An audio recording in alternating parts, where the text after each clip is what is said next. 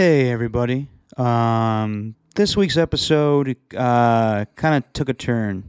I was glad enough to be joined by my buddy Alain Desaix, who fills in.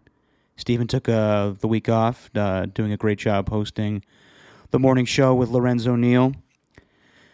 But unfortunately, we got the sad news during the podcast that John Madden passed away. And I'm still kind of reacting to it. It's incredibly weird, the timing of it, considering I watched, as many people did, his documentary on Christmas Day, and I remember just watching it, thinking to myself, like, God, he had such an influence on my life, and man, he got to ride around in a bus, hanging out with his friends and family, going from city to city, watching football. That is a dream. That is a dream that I hope I have one day.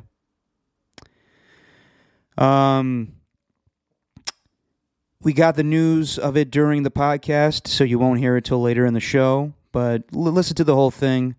Yeah, I really don't know what else to say, but rest in peace, John Madden.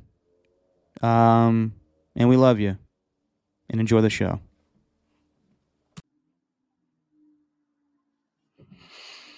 Steven? Where the hell's Steven? Well, everybody, Steven is not here today. He's doing a big-time thing this week. Going live on 95.7 The Game all week with Lorenzo Neal, and we hope you're listening to Steven, and we will see you next week, Steven. But this week, I'm having an old friend tune in, Alain Desaix. He worked with me over at 95.7 The Game, and he's doing great things over in Nevada, doing play-by-play, and here he is now. Ladies and gentlemen, joining us this week on Just Your Opinion Man, Alain Desaix. What's going on, Alain?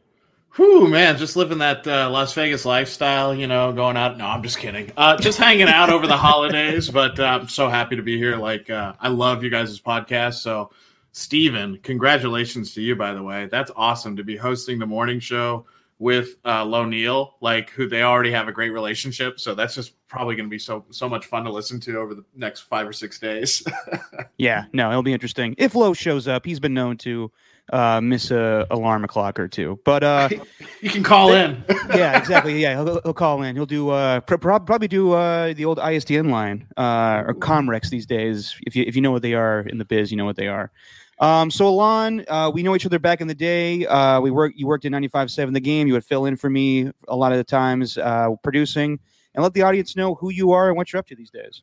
So first of all, just to introduce myself, my name is Alain, as Derek said, but I was like Derek's understudy, I guess is the best way to put it. I was his intern. So that's actually how I got my start, in sports media, was over at 95.7 The Game, 3.5 years ago now. Yep. And I remember the interview, you sprinting in with your nice your nice button up, and you always would want to sprint in and be on time. And I was like, dude, you do not have to run for this job. You walk for this job. I remember you telling me that. I would sprint into the old building. And looking back on it, I'm like, what was I doing? Just covered in sweat. Just covered in sweat, and I was in much better shape, but still, oh man, I was just so out of gas. And I remember thinking back on that a few days ago, and I was like, that's like that Will Smith movie where he's running. Pursuit of Happiness? Pursuit of Happiness. I've never seen it. I always thought he was trying to sell a fax machine or something. Yes, a bone machine, bone density, I want to say. Oh, not a fax machine. not a fax machine. It was something a little more important. But he would lose his shoe too, going to the interview. So you came in with both shoes on at least. I never lost a bunch of sweat, and with my tie and everything, and then getting in there, I'm like, whoa, everybody's wearing jeans and sweatpants and stuff. And I was like, it took me 2 months. You and John Curley were the only ones dressed up. But a little bit about me. So actually a grad student in my last semester at UNLV, and I do play-by-play on the local college radio. But I also work for NFHS Network, which is high school sports. So just wrapped up doing Texas and Colorado high school football playoffs, which was really fun. Nice. And then also worked over the past summer in California for a collegiate league, collegiate summer league baseball team. And in the running for a minor league job coming up. So hopefully things start going my way. Oh, yeah. Look at you, Jim Brockmire. Yeah, exactly. I don't want to have a Brockmire breakdown moment or the real life version of that, the Tom Brenneman apology. When he fired himself on it. Yeah, I'd like to. Yeah, Castellanos, who has a history of hitting home runs at inopportune moments. Oh God, that made me one of my favorite moments. Not the fact that he did what he did, but just like I never may work in this industry again. Deep fly ball out to center field. I don't know if I'm going to be putting this headset on again, whether it's for the Reds or for my bosses at Fox. I love that, and I'm apologizing to the people who sign your paycheck. That's a new one. Yeah, and him saying, "I hope my friends come forward and help me here." And now he's got a podcast with Grant Napier, I think. So those guys deserve each other. Yeah, wow. He's also covering high school sports in Cincinnati. Tom Brenneman? Yeah, which is what that's how his career started. So it kind of comes full circle. Full circle for Tom. It's like that movie Nightmare Alley that just came out. It kind of starts one way and then ends the same exact way. Oh, haven't seen it. Recommend Guillermo del Toro. It's good. Okay. Well, Alain, thank you for hopping on with us today. We have a jam-packed show. You live in Las Vegas and you went to the Raider game on Sunday, and you're a diehard Raider fan, so we will discuss all about that, along with the 49ers, everything going on in the NFL, and you are a former Crimson Tide alum, or still are, actually. Yeah, I am a Crimson Tide alum. I got my hat right there. There you go, to prove it. And we'll get all about the college football playoffs. We'll all talk about that. But real quick, Alain, how was your holidays? Are you in Vegas right now, or are you in the Bay Area? I'm in Henderson right now. So, I live in Henderson, but right on the border with Las Vegas. But I was in the Bay Area for the 2 weeks leading up. I was helping my parents with a few things. They're getting ready to move just like everybody else out of California. But so I'm in Vegas right now. And for the holidays, just kind of kept it chill. Went to the Raider game. My family came out and visited. And we watched some good movies. We went to the movie theater twice. So we're kind of like a movie-going Christmas family, I'm the same way.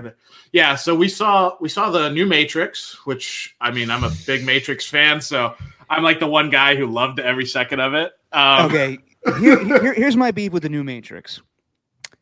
I like the concept of it, and I think the original Matrix is brilliant. Original idea and awesome movie. I just didn't like the whole self-aware reboot, making fun of the reboot, just regurgitating the same story over and again. The concept of it was very clever. I understand what they were trying to do. By the way, what's your dog's name in the back there?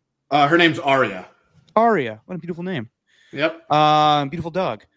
But yeah, Matrix. Wasn't a fan. Was not a fan of the new one. So it's interesting. It's very mixed. I know a lot of people that love it, and I know a lot of people that hate it. Yeah, you're either on one side. My brother who loves The Matrix, he was like, "That's the worst movie I've ever seen." And I was like, "Okay, it's not that bad." And then no. Me, I was like, I loved it, but I totally get both sides.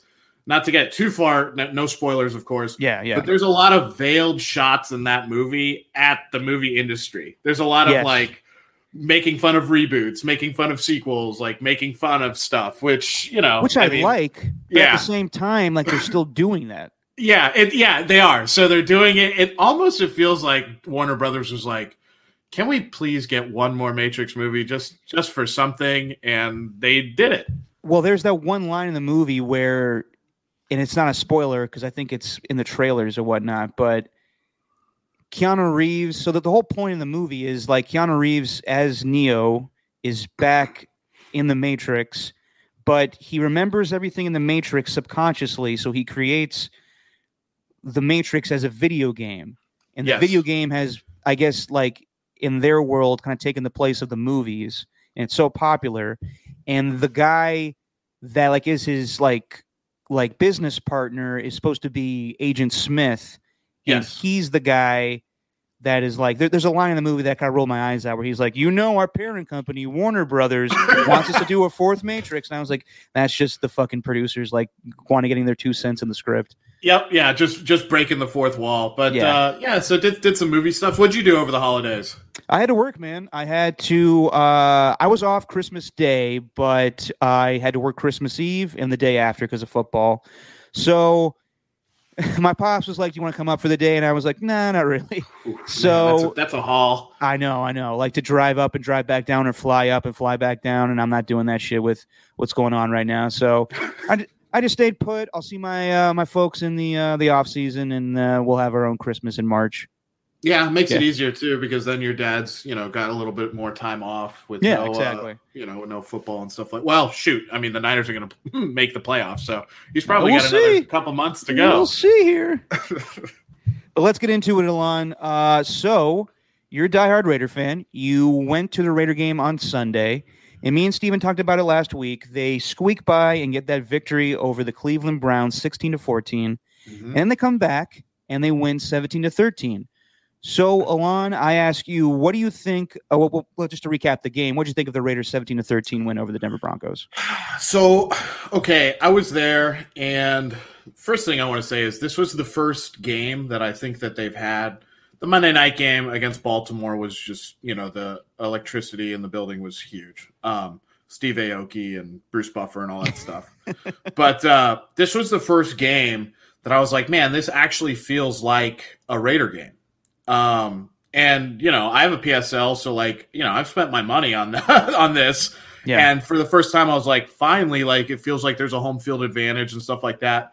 But on the field, their defense is starting to step up to the challenge, I think. And the defensive line has been good, all season with pressuring the quarterback, not always getting sacks. The sack numbers aren't there, but they've been putting pressure. But I think they really stepped up and held the Broncos to 18 rushing yards, which, everyone goes, the Broncos. But over the past 6 weeks, they were one of the top 5 rushing teams in the NFL. So, I mean, that's something to hang your hat on.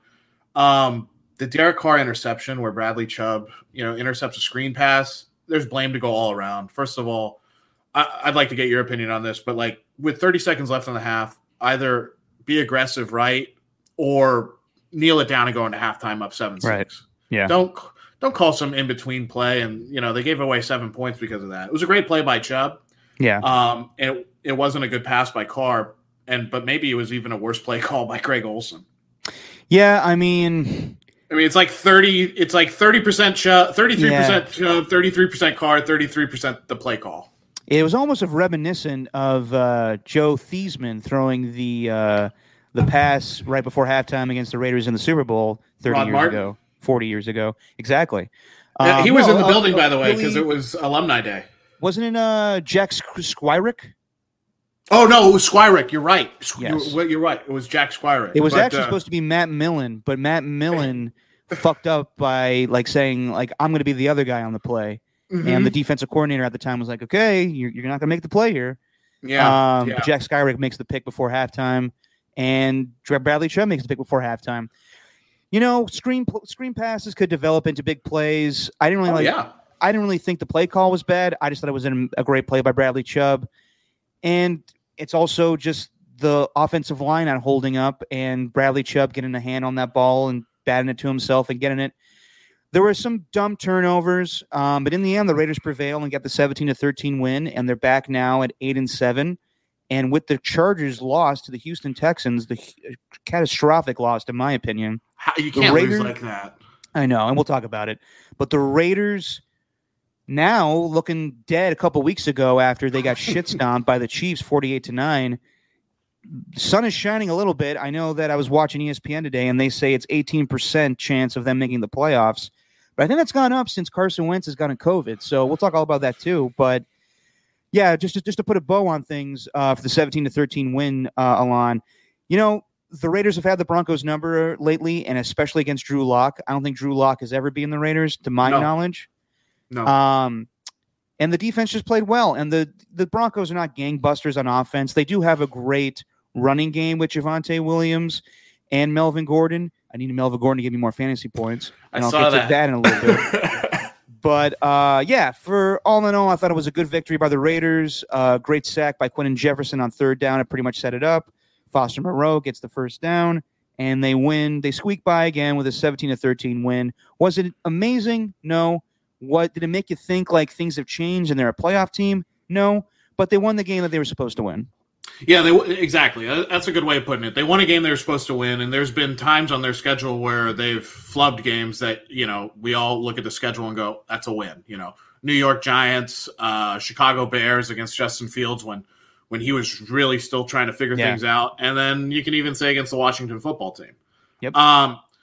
That being said, the defense pitched a shutout in the second half, which is always good to see. It's great to see a defense do that. I don't care who you're playing against. And one thing about Drew Lock not beating the Raiders and Vic Fangio getting swept by the Raiders, I mean, that's huge for him. And not to, speculate on his job, but I mean, he just threw his offense under the bus. And I thought Drew Lock made some good throws in that game. And, they don't have the quarterback position solidified, and they have a really good number one receiver in Jerry Jeudy, and they have a really good running game, and their defense is still built to do a lot of good things, but they're just pretty dysfunctional on the field, not off the field, but on the field, they just can't get clicking. That being said, this is the second week in a row where the Raiders win really ugly, and it's the second win all season where they're able to win with Derek Carr throwing below 300 yards in a game.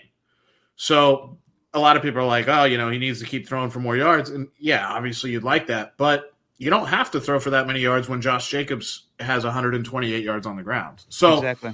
I mean, that's really the missing key all season has been their running game has been atrocious, and they finally were able to put one together today on Sunday. But real quick, more not the on-field stuff, but it was a really good feeling in that stadium. It was alumni weekend, so they had all the older players up in the box and everything, and they all alumni. You've been there, Derek, at the Oakland Coliseum when any kind of big alumni is there. It's cool. Everybody's walking around the stadium. You're running into players and talking to people, and it's just fun. Yeah, real quick. I went to the Denver Bronco game in 2013. It was the last game of the regular season. Mm-hmm. That was the year that Peyton Manning was setting all those records, and they just lit up the Raiders. I want to say they were up like 27-0 at halftime, and they brought all the Raiders down on the field for alumni weekend. And it was awkward because the Raiders were getting their ass kicked, but it was just cool. Like, I met Lester Hayes for the first time. I got a picture with him. And I remember who is Matt Hasselbeck's father? Do you know his first name? No, I do not. I want to say it's not Tim, but whoever. Tim's his brother, right? Yeah, exactly. He was a linebacker for the Raiders. He was there. I saw him at the Oakland airport, and I said hi to him, and his only response to me was, the team sucks. Don Hasselbeck. Don Hasselbeck. Yeah, it's always weird.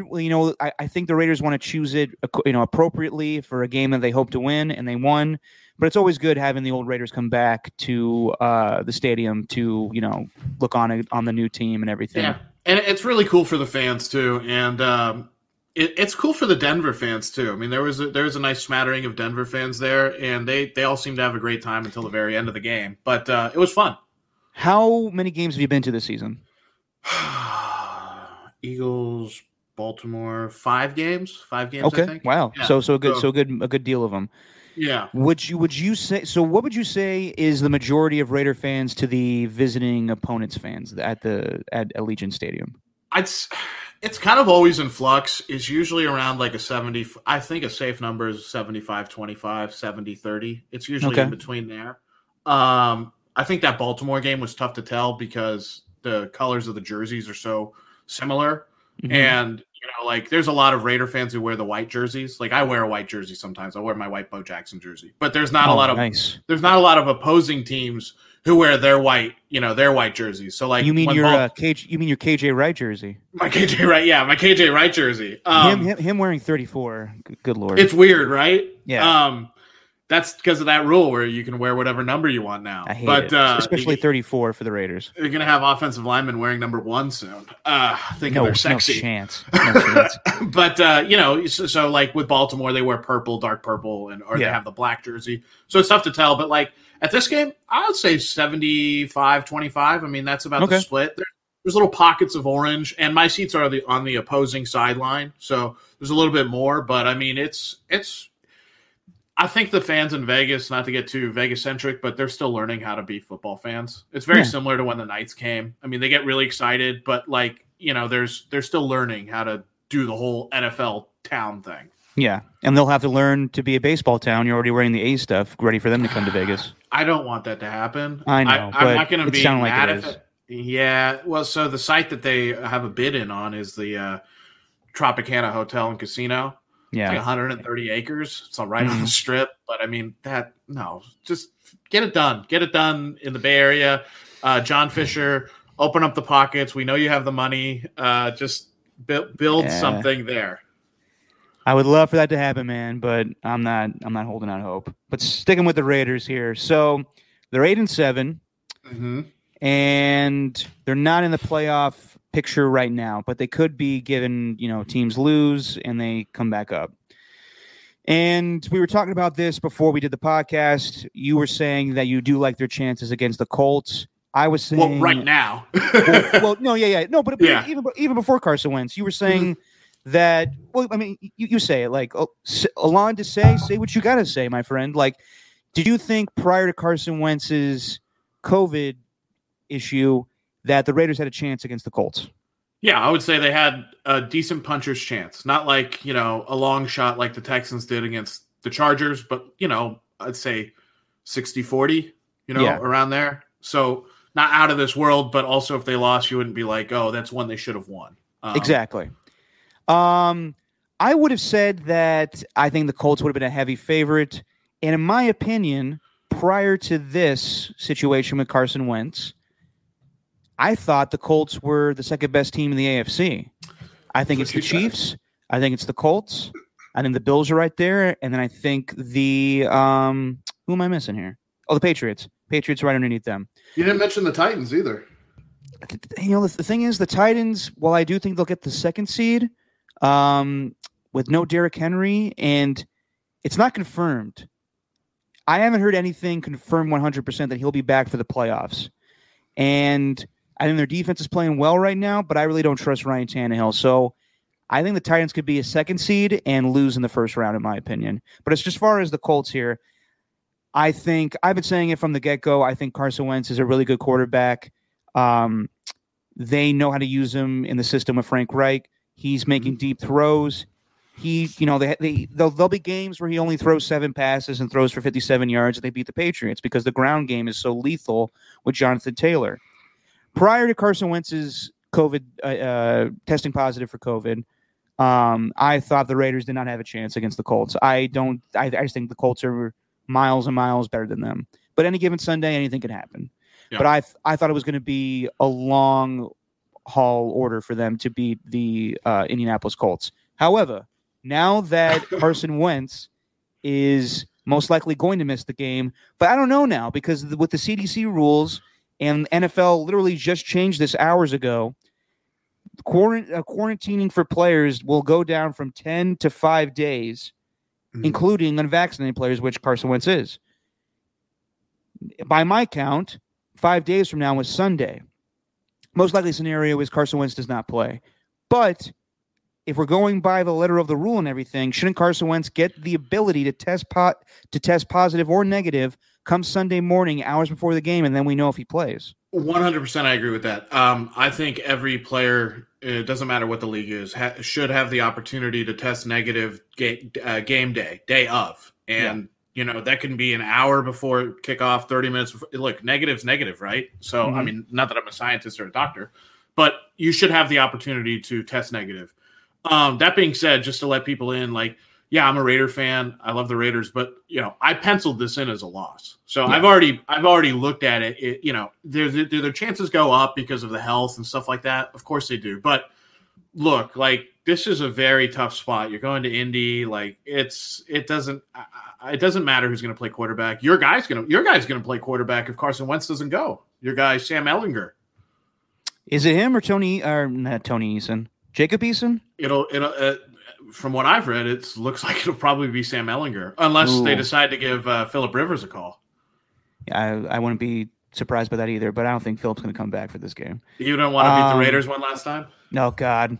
Wouldn't that be so fitting for Phillip Rivers to come back out of retirement to talk shit to the Raider fans again? I'm a big Phillip Rivers guy too. See, we're the opposite on him. I love Phillip Rivers. I mean, I don't like what he did to the Raiders so many years, but I like him. I respect him. He was annoying as shit. He was the only quarterback that would like talk shit to the fans in a classy way. No swearing. Yeah, in a classy way. But I'll always remember him being mic'd up and Rolando McClain coming on a blitz and him going, "You think that's a good blitz, Rolando? That's a bad blitz, man. I saw that coming a mile away." And it was just like anger of just like, God damn you, Phillip Rivers. You're exactly right, because our team sucks. That was a bad blitz. You called it.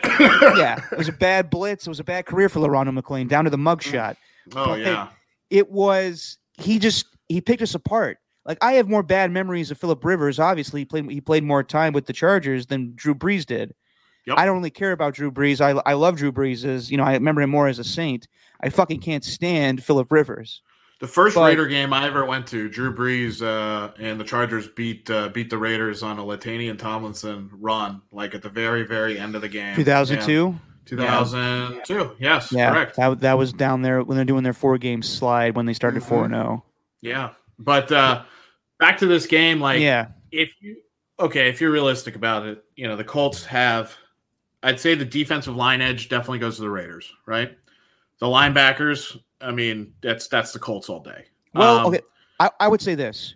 If Darius Leonard is healthy and off COVID protocol, then yes, I give the edge to the Colts there. With DeForest Buckner, I don't know, man. Like, he's such a game changer that I may give the edge to the Colts there.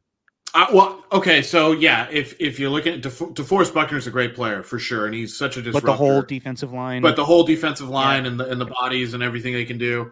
The secondaries are about the same. Sometimes they play well, sometimes they don't. Yeah.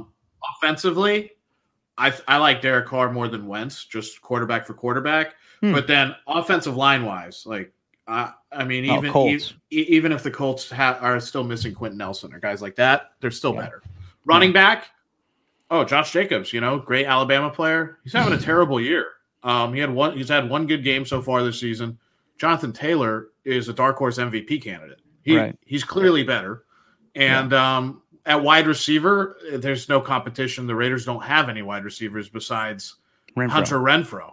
Yeah. Darren Waller might play. That's interesting if he plays. But that's kind of where they're at. But to get into like the whole playoff discussion, look, the Raiders can lose to the Colts. Really, with the Raiders, the biggest gift they could have asked for on Christmas, besides beating the Broncos.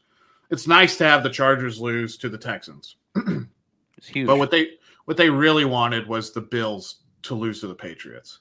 If the Bills had lost to the Patriots, that would have given them a lot more outs. And now that didn't happen, the Rams have to beat the Ravens, the Titans have to beat the Dolphins, the Broncos have to beat the Chargers, and the Browns and Steelers game, that can go either way. But that and then in Week 18, assuming the Raiders do beat the Chargers, then you'd have to have the Bengals beat the Browns and the Bills beat the Jets. So like, there's a lot. There's a lot. A lot of it can happen. I'd say the biggest ask on that list, and this is if the Colts beat the Raiders, the biggest ask on that list is the Broncos beating the Chargers. Right. But yeah, like so real quick, you're saying there's a scenario. So let's just say hypothetically the Raiders do lose to the Colts. Mm-hmm.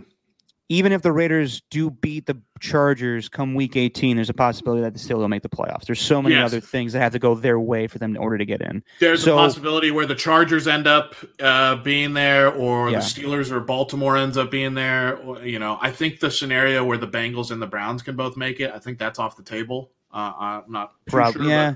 There's so many different things, but basically, in order for the Raiders to make the playoffs, they have to win this game on Sunday against the Colts. Yes, but then there's also some scenarios where they beat the Colts and then lose to the Chargers, and if they lose to the Chargers and they beat the Colts, it doesn't matter. That Chargers game is going to be very, very important. It is. But the Colts, they got to take care of the Colts. Yeah, exactly. But this weekend's game is the one in front of us, and it's the most important game. I would say this. I would not be the least bit surprised. The Raiders, despite the fact Carson Wentz may not play, would still lose because at the end of the day, they have to stop the run. And that has to be their main focus. If they cannot stop Jonathan Taylor, then they won't win. It's just as simple as that. And if it is Sam Ehlinger, so it's going to be Sam Ehlinger over Jacob Eason. That's what it looks like. Hearing. Yeah. That's incredible. Well, I would say this. Are they going to bust out the 18-wheeler package that Charlie Strong used to like to run? I mean, maybe, dude. Like I watched Texas football. I watched Sam Ellinger for however long he played. I went to UT. Yep. Sam Ellinger is a good athlete. I don't know if he's a good quarterback. He's like Tim Tebow. Yeah. Well, not as good, obviously, Yeah. but you know what I'm saying. No, I mean, I think he could throw better than Tebow. I would say that. Mm-hmm. I would say this, though. He is like a Tebow, and then he can pull a game out of his ass. There was a preseason game I worked on earlier this year where he filled in the last couple of drives against the Panthers. Jacob Eason started the game. Sam Ellinger finished the game. And in typical Sam Ellinger fashion, he pulled that preseason game out of his ass by making plays. He's not going to wow you with anything he does as a pocket quarterback, but he just does things. He's a winner. Mm-hmm. Even though he didn't win a lot of games at UT to put him in the national championship conversation, he just has a winner mentality or winner, embodiment where he won't show it in practice, but he'll make plays, athletic plays, either running or throwing, that puts the team in a good position. So I would not be the least bit surprised if Sam Ellinger beats the Raiders on Sunday because they use kind of a run-pass option where you don't know if it's going to be him running or if it's going to be Jonathan Taylor running. I think that gives the Colts a little added dimension to their offense that the Raiders may not be able to handle. And then I agree. And then historically, how many times have you seen, Derek, where the Raiders lose to a quote-unquote inferior quarterback? No, all the time. Especially one who's mobile. It almost happened 2 weeks ago with the Browns. They had a plethora of people out, and they almost lost Nick Mullins. Now, Nick Mullins beat them a couple of years ago with the 49ers. That was terrible. That actually was kind of the day that I stopped being a Raiders fan. But where were you for that game? Were you in Santa Clara? I was at Levi's. That was a big deal. That was the day that Greg was coming back not back, but he was going back to face the Raider fans. Raider fans were coming back to Levi's. It was weird. Raider people were there. Niner people were there. And, my dad had to, talk to Gruden and talk to everybody that was there. It was a weird day, and the Raiders got their ass kicked. And I was still on the fence. I was still like, I still want to support the Raiders. And that was the last straw where I was like, I can't do this anymore. Jim Kozimore and I were at the Hooters in Santa Clara. Oh, the pre-game show in Campbell? The pre- and post-game show in Campbell. Yeah, in Campbell. And, oh, my goodness. I mean, that was such a slaughter. Yeah, that Raider team was terrible. But that was bad. That was a bad day. That was, I want to say in the pregame show, that was when Gruden was talking about like, hey, man, I got people calling me, wanting to join this team. And it turned into a tampering thing. And obviously we know what happened with Gruden. But just focusing on the here and now, let's just say hypothetically the Raiders do manage to win both of these last two games and sneak into the playoffs. Yeah. They're in. So how would you feel about this season then? Because a lot of people would be like, they started 3-0. They had such high aspirations, and they squeaked by to go 10-7 and make the playoffs. I think that's a victory given all the shit they had to deal with this year. I already think that. Look, I already think that they've done an amazing job in terms of being able to not sink like a rock. The fact that they're playing meaningful games in December, the fact that they control their own destiny, which so many other teams don't. That's huge, especially when you have head coach who, screws himself and, makes a really stupid decision, and then he gets fired or resigns. And then you elevate Rich Bisaccia, who's trying his best to do – he's the coach right now, and he's trying his best to keep doing things. You have Henry Ruggs, who makes the dumbest decision that I've seen in a long time, at least sports-wise. Outside of guys like, I don't know, committing like a murder or something like that, but like to get in your car and then go do that, and I don't want to go through all that, but you've had two massive, huge like meteors impact the organization.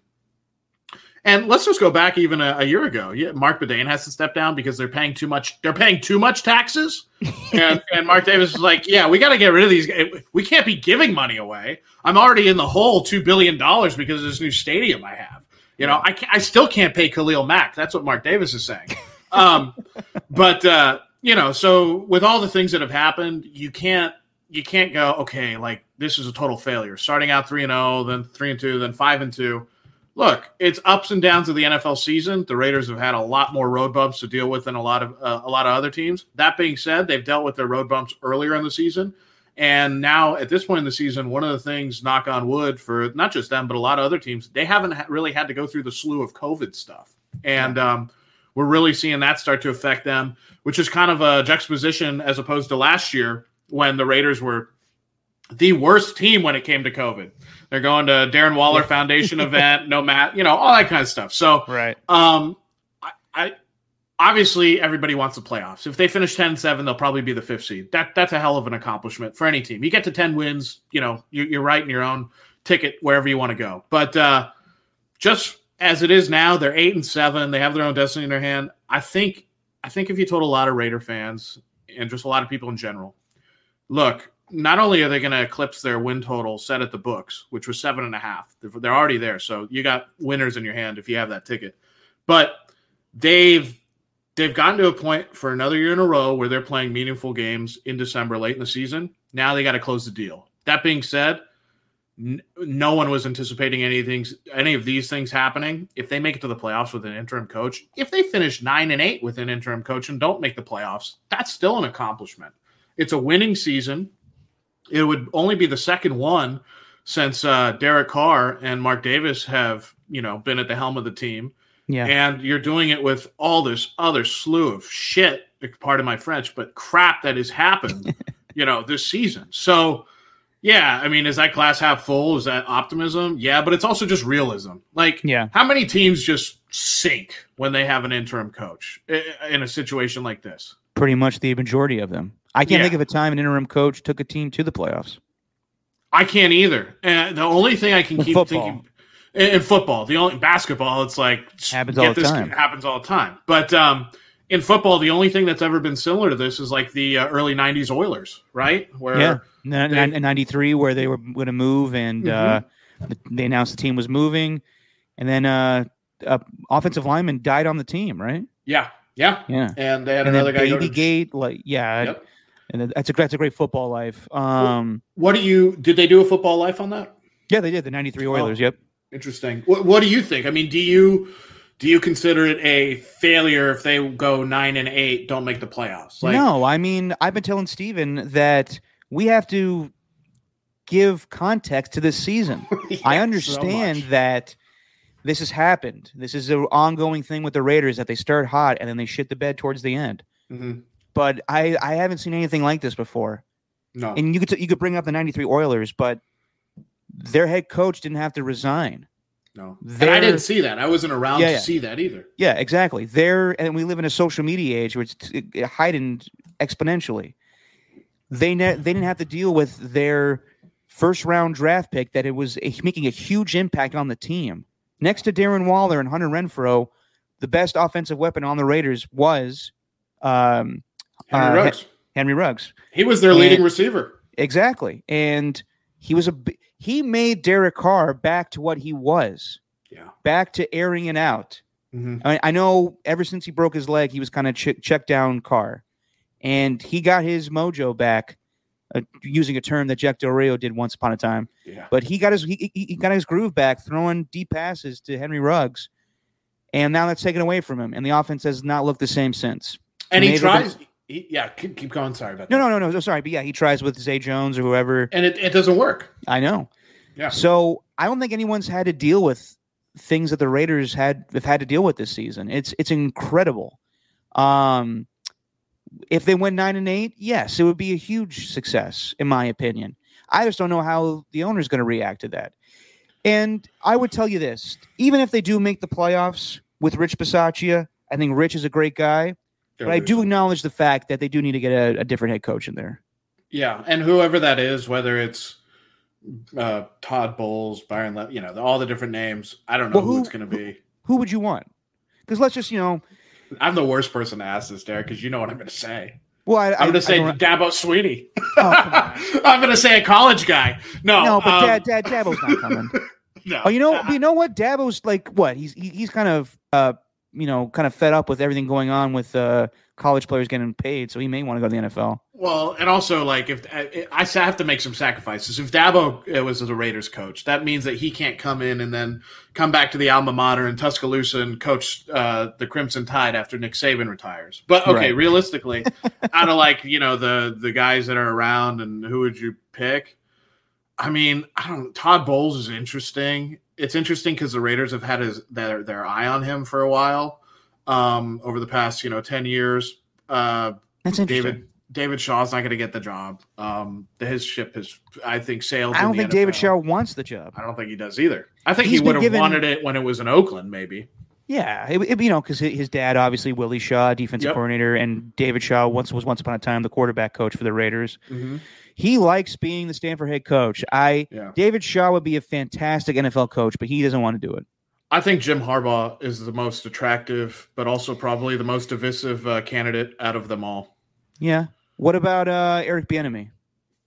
I don't know. Like, I love what Andy Reid does. Can Eric Bieniemy do the same thing? It's just so tough. It's just so tough to hire.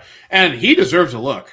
There's so many other teams in the NFL that should be hiring a guy like Eric Bieniemy. Byron Leftwich is interesting. I know you're out on that. And after we kind of texted about that, I kind of thought about it. I went, nah, that's a train wreck waiting to happen. Yeah, listen, I think Byron Leftwich is doing great things in Tampa Bay, but I don't know if he's ready to be a head coach. I don't think so either. So, there's also another guy in the building that you could hire as a head coach, Gus Bradley. If you're that intent on retaining him, you could hire him.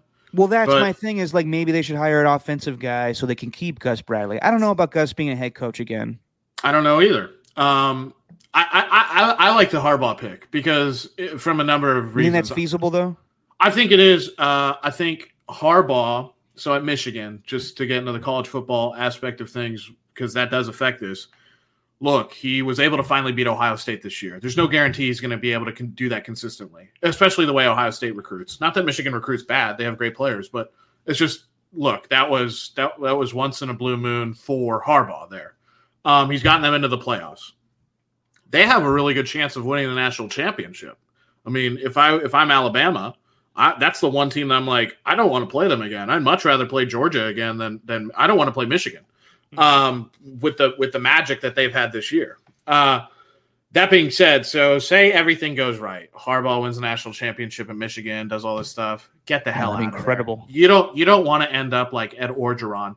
Orgeron made mistakes off the field. By hitting on a booster's wife. I believe that's what the story was. I don't know how true that is. But anyway, he pissed off a booster. Hold on. Is that why he's not being retained at LSU? I heard that on the radio, and all I know is I think he rubbed a booster the wrong way, and yeah. What's that shot they always have of him without a shirt on next to like some blonde chick? I don't know, but have you seen that? No. I just don't know if there's some bigger story that I am not made aware of, or that people just don't think he's football smart. He's a great recruiter, but he doesn't know X's and O's. It's just weird to me that Ed Orgeron epitomizes LSU football and he's not being retained. But back to your main point, Alain. Yeah, so I mean, I don't know why he's not being retained. There were all kinds of rumors and what the deal was, whether he, pissed off a booster, John Paul Funes, I guess is the guy's name. Like, I don't know what happened, and I don't want to put false stories out there. But whatever happened, the power structure at LSU was done with Ed Orgeron. The power structure at Michigan is going to be very mad at Jim Harbaugh if he wins a national championship and then goes back to losing to Ohio State every year. Yeah. So for him, exit strategy-wise, I would get the heck out and I'd be like, look, I did it or I got us here and that's it. Like, I want to go back to the NFL. And I think he does want to go back to the NFL. Internal NFL head coaching candidates, who would you really get? And real quick on the Ed O thing, like I said, we don't really know what the situation is there other than he made the boosters mad, probably. Yeah, probably. I don't know, man. I've heard Doug Peterson's name thrown out there. I've heard Eric Bieniemy. I've heard Todd Bowles a lot. I don't know. Whatever decision they make, at the end of the day, I do think it's in the best interest of the Raiders to bring back Mike Mayock and Derek Carr.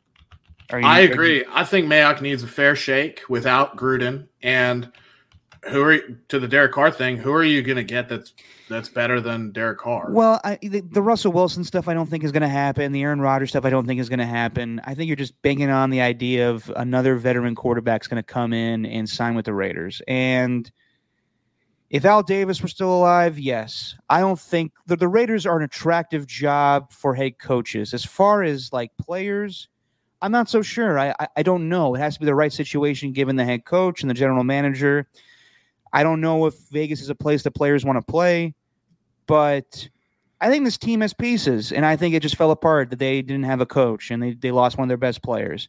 I watched the team, and I think that Derek Carr, given a good situation, would be a great quarterback. I think he is a great quarterback. He's just not put in good positions to win.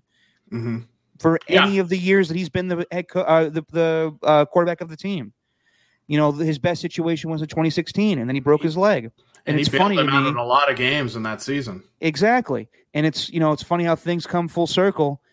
There's a chance that Derek Carr gets the Raiders back in the playoffs against the Colts.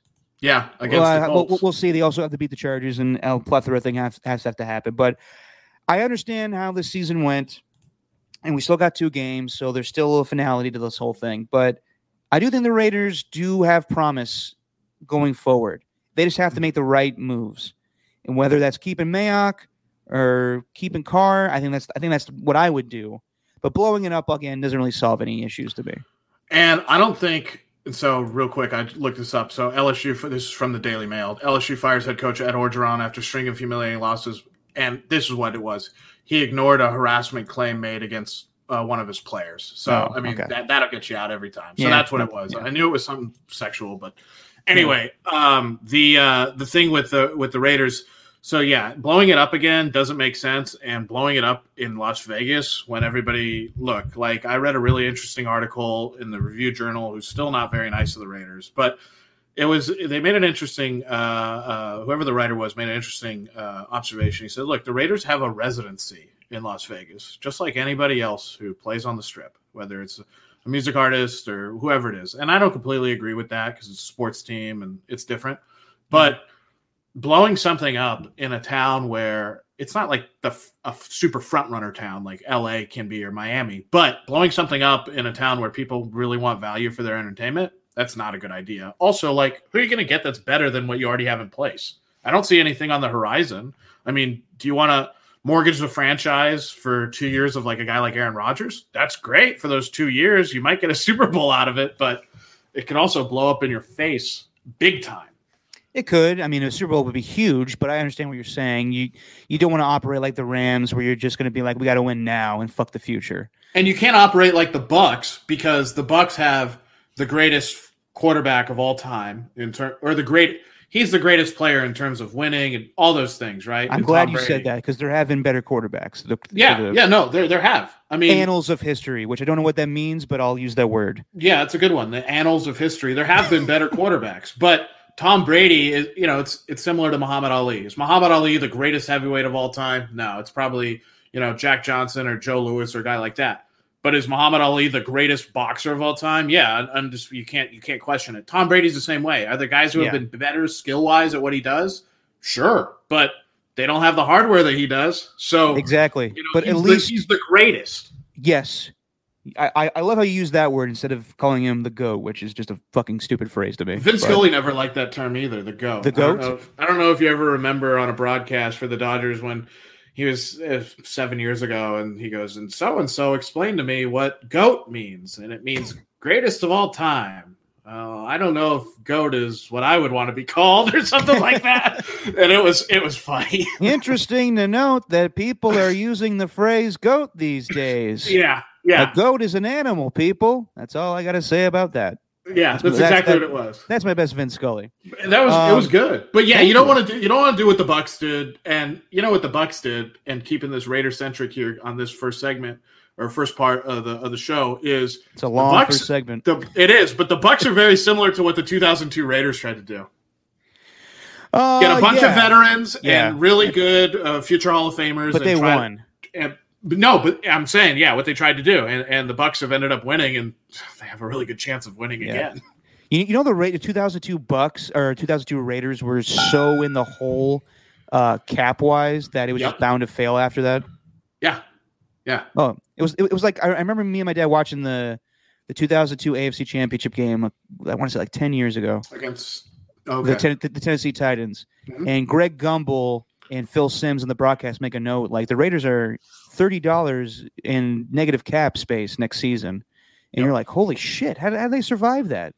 And they didn't. They kept losing. Yeah, they had to get Kerry Collins and a bunch of other stuff. But that's what I think about the Raiders, and the head coaching thing will sort itself out. They're gonna have to get someone. They're gonna have to get someone who's stable, like who can stabilize things, but then knows what the hell they're doing on both sides of football.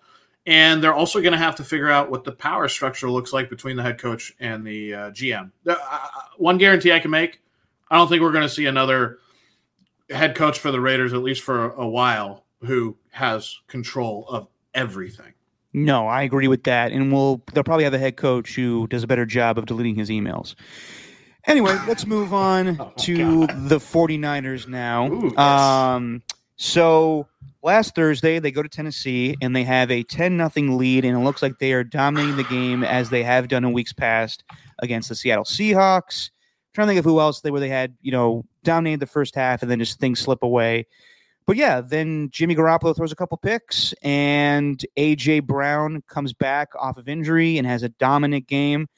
And in the end, the Titans were the more physical team than the 49ers, and they managed to win that game. It probably helped that they were on a short week, at home, playing in the rain. Jimmy didn't look great, but I don't think it's something to go overboard on. The Niners lose 20-17, and it was a tough ask. On the road. But me and Steven expected them to win that game. I don't know about you. I did. But I didn't come away from that loss thinking like, oh, shit, they're totally fucked now. No, they're still, in my opinion, they are the best of the 8-7 teams still remaining that can still make the playoffs. Now, do I think they're going to make a playoff push and beat whoever the division winners are when it comes to Tampa Bay, the Rams, or the Arizona Cardinals, or Dallas? No, I don't think they're beating any of those teams, in my opinion. But I do think, given the circumstances where they wanted Jimmy Garoppolo to play this season, I thought that they did a good job. I mean, they whatever it was 2-4, whatever they started, losing 4 in a row. They went 2-0 and lost 4 in a row. They rectified things, and they are on the cusp of making the playoffs. Their chances of making the playoffs are very good. However, now Jimmy Garoppolo has a thumb injury. He has torn ligaments in his thumb, and his status for Sunday is up in the air right now. We don't know if he's going to play or not. But Niners fans' reaction to this is good. Yeah, great. I know. They're so happy. Jimmy Garoppolo the fuck out of there, and let's get Trey Lance in there. You sick people. It's so misguided. What? This guy got you to the cusp of the playoffs, and he's leaving, and you could have a nice send off of him getting you there, and then he's going to be gone, and you'll all be happy. But you think Trey Lance is going to save you now, or you think it's good you'll miss the playoffs and give Trey Lance some opportunity to get some time in with 2 games left before the playoffs? Are you out of your mind? No. Especially against the Texans team who's coming off a big-ass win against the Chargers. Exactly. And people will scoff at that and say, oh, the Texans, who are they? They just kicked the Chargers' ass. So if you think Trey Lance is going to cop in there and just light it up, no, he's more likely to look like Ian Book last night. So I would say you better hope. Yeah, it might have been. It might have been. Ian Book looked like a deer in headlights last night. But, it makes no sense to me. Everyone was just pining over Jimmy Garoppolo, and we understand he's not been playing well, but to wish that he does get injured, and this scenario happens now where Trey Lance is going to take you into the playoffs, I think it's very just sick. I think it's sick. I do too. I mean, look, I just from a pure football or any sports standpoint, I am so disgusted, and I'm sure you are too, when people are like, oh, I'm so happy that guy's injured. Or no, I don't like it's like, no, it's terrible. And for fans to be rooting for their own quarterback who got them to a Super Bowl, he ended up being that missing piece along with Shanahan to get them to a Super Bowl and almost win said Super Bowl. Look, and then to hope he's out when your team is finally starting to gel and come together, the running game, all these kinds of things. And so I think this kind of encapsulates the whole thing. I saw a headline on Fansided, or one of these, like, secondary, not like AP or US Today, or ESPN, but like, one of these other sites. So I think it was like Fansided or something like that. It said the Trey Lance show has to start now. Like, they have to let Trey Lance like do the thing. And I'm like, now? Okay. Now wouldn't that have been at the start of the season? By the way, you had mentioned how they started 2-4, 2-0. That crazy game against the Lions, where the Lions were like, "Hey, we're going to be the against the spread darlings of the NFL this year." Us and the Philadelphia Eagles. But the four teams they lost to in a row, because I'm looking at it here: the Packers 30-28, then the Seahawks 28-21. That was before the Seahawks imploded because of Russell Wilson injury. And then they lost to the Cardinals 17-10, and then the Colts 30-18. What do three of those teams have in common? They're all pretty, like, one of them's the second best team in the AFC, in your opinion, and that's the Colts. And the other one is the top team in the NFC. Yeah, the other one's the top team in the NFC, and the Cardinals are 1 or 2 in the NFC West. Yeah. So those are good teams that they lost to, but then they start winning. I mean, to go 2-4 and then get to the point that they're at, where they're 8-7. And 8-7, yep. Yeah, they're a game above 500, and they have the Texans on the schedule, and then the Rams. And now you're going to bring in Trey Lance, who, look, I have my qualms with Trey Lance. I thought the Niners should have and would have drafted Mac Jones, and I'm a little biased because I think Mac Jones is a good quarterback because I'm an Alabama guy, but like, he is good. He knows what he's doing, and he's a plug and play guy where he doesn't need to really, he needs to get up to speed with the playbook and all that kind of stuff and timing, but not like feeling everything out. Trey Lance hardly played any football in college, didn't play at a big program at North Dakota State.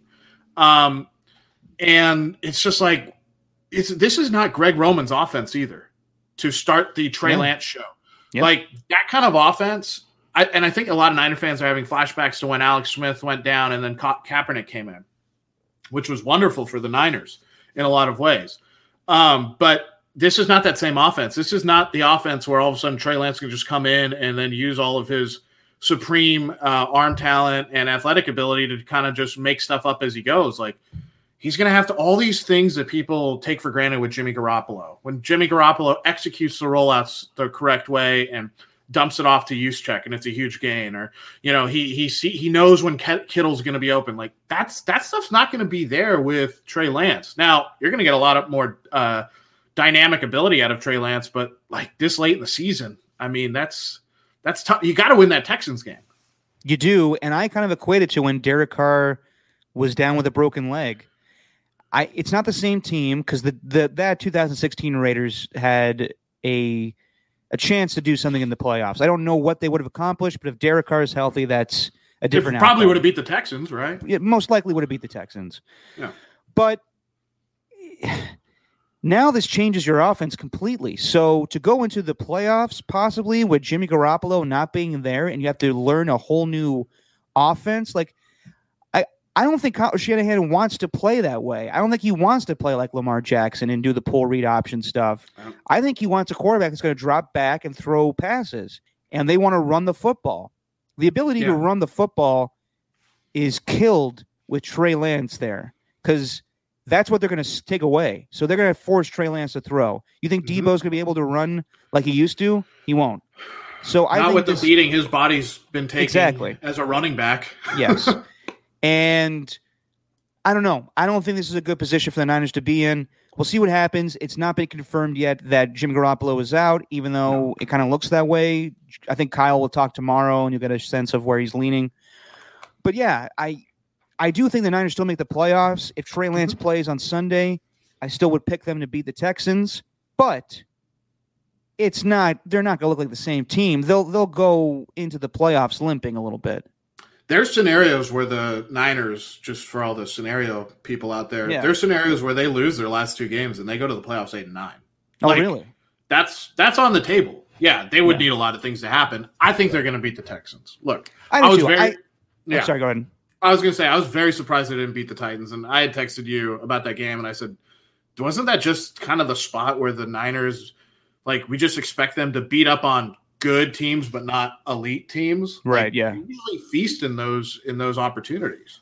Yeah. And, they did. And then, not to harp on Jimmy playing poorly, but he didn't play great in the Tennessee game.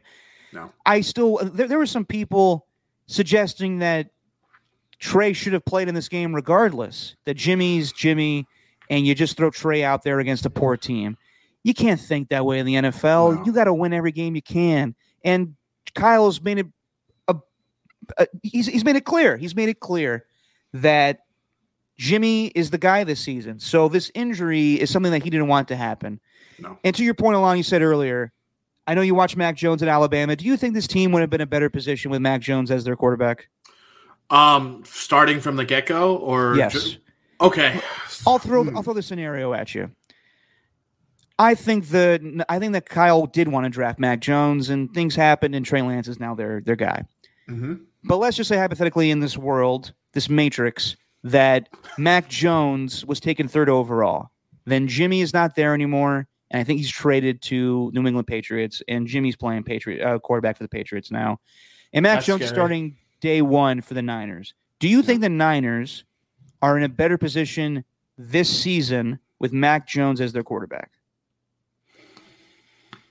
Right now, they'd be in a similar situation. I think they'd be in the similar position right now, and right now they'd be in a whole hell of a lot better position. Because let's just say the record's the same, because I think it would. I think it would shake out about the same. Maybe they win one that they like. For instance, I think they would probably won that Titans game. But also we have to give a little credit to Ryan Tannehill. He had some clutch runs and some rocket balls that he threw in that game. But so let's say they're 8-7 right now, which is I think where they'd be with a rookie quarterback and Mac Jones and the way the team has played. I would be so much more confident with him after basically a whole season under his belt, and then going into a Texans game.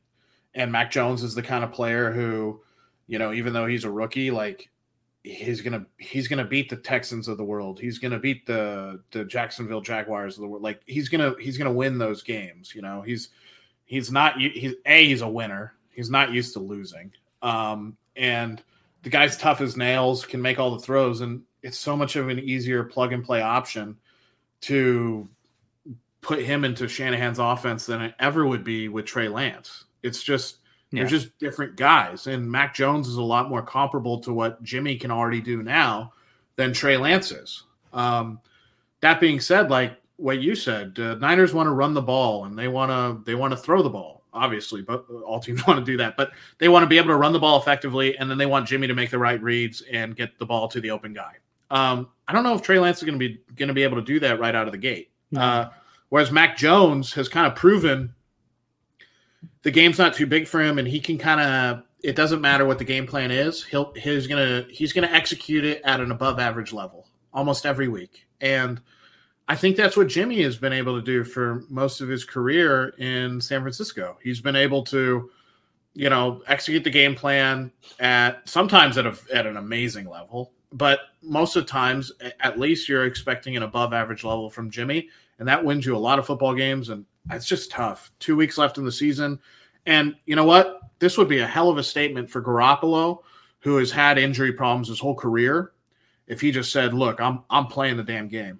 Like, I'm taking an injection, you're taping me up, and we're going. And I don't care if it's my thumb. I'm gonna get through this, and we're gonna win, because he knows that if they win this game, they're almost a lock.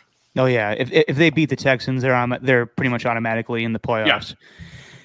What's crazy to me that people don't understand is that if Trey Lance has to go on Sunday, he is not the best rookie quarterback on the field. Davis Mills is lighting it up lately. He is. Davis Mills is especially last week or this past week, he's shown that he can air the ball out. Yeah, and he might be their guy going forward. But, it's tough just because Davis Mills has been given that opportunity to play, where Trey Lance has been, kind of babysat the whole season. And you don't want what happened to Jordan Love be the same situation when it happens to Trey Lance, where he's just sitting on the bench and not really progressing as a quarterback. But given the circumstances that Trey Lance has not played a whole lot of college football and the Niners still want to win, this is the best scenario. I know a lot of Niner fans are like, forget all that. Like, let's just start playing Trey Lance. Let's get going with the new age. Yeah, but do you want him looking like Ian Book last night? Like No. you do want. I understand everybody goes off of what happened in training camp and how he looked, but he didn't look great since then. We talked to John Dickinson. We talked to a lot of people. They all say that Trey, from the standpoint of preseason, looked bad after that. Didn't look good. JD would be the one to know because he's always out there too. Exactly. So I understand people just want the new shiny toy. Get him out there. Let's go. Let's rip the Band-Aid off. But as Niners fans, wouldn't you want a playoff run before the downslide may happen with Trey Lance? I agree. I've never understood why, especially at this point of the season. Like, I get it. You're clamoring for the new guy. You think he's the savior. You think he can do all these things. Why would you want things to blow up and reset? I mean, it's not going to be a hard reset because the roster's pretty darn good. But why would you want to start over basically on the offensive end all over again? And wouldn't you, like you said, wouldn't you want to make a deep run into the playoffs or at least get there, win the wild card game, get in that divisional round, and then anything could happen. And this team has shown that they can compete with the good teams. I mean, their loss to Green Bay early in the season, it was 30-28 or something like that. Yeah. I mean, they can play. They can. I just don't know if I like their chances this season as, back in 2019 where they had a great pass rush. And I thought there were holes in their secondary, but we were talking about it before. Their secondary may be the worst in football right now. They benefit from their pass rush with Nick Bosa, Arden Key at times, Samson Ekubon. I'm trying to say his name right, but I don't want to be like Jason Witten going Ebeku, or what the broadcast crew did for Albert Okuwodu. I can't even pronounce his name for the Broncos. They just called him Albert O with the catch. Yeah. And I was like, when we dropped that pass, I would have put them in better. Albert O. Wait, who was the play-by-play guy? Was it Kevin Harlan?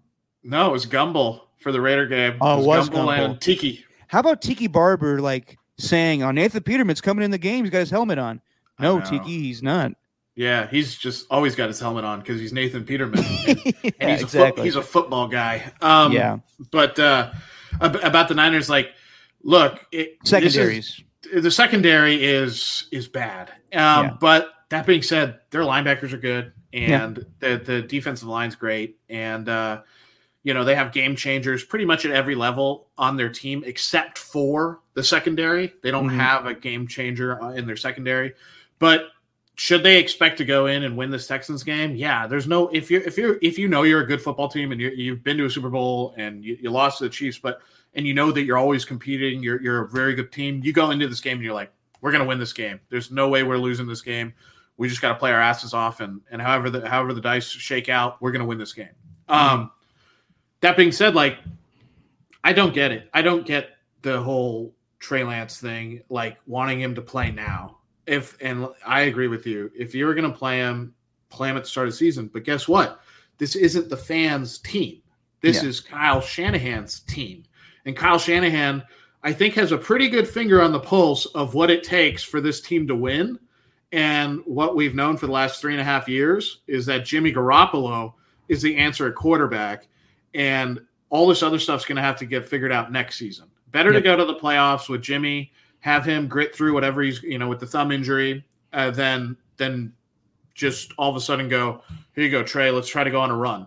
That's just so tough. And one last thing about that, they're going to have to play. I mean, aren't teams going to just stack the hell out of the box as soon as Trey Lance is in the game? 100%. And they're going to be playing off coverage or press at times, but they're going to be stacking that box. There's always going to be a box safety, and it's just going to be tough. Yeah, they're going to force Trey Lance to have to make throws. I don't like their chances. Which he can. He's got a great arm. No, I know, but he hasn't played. And he played. I mean, and back to college too. I don't understand it. I think that with Jimmy, you have a chance to maybe sneak a playoff win, but with Trey Lance, I don't think there's a shot. And even with Jimmy, I don't like their chances against any of the division winners, whether they have to play the Rams for a third time or the Cowboys or who's the other team? Tampa Bay, because most likely Green Bay's going to get that number 1 seed.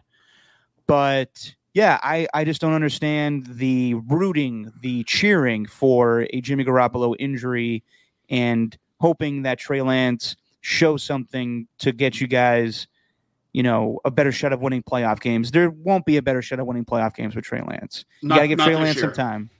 Yeah, he needs time. He needs time. And you mentioned Ian Book earlier. And look, Ian Book played at Notre Dame.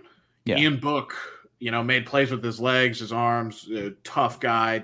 And look how he looked. I don't want to say he was unprepared. Obviously, he's studying and trying to get his – but he hasn't played a lot of football in the NFL. Yeah.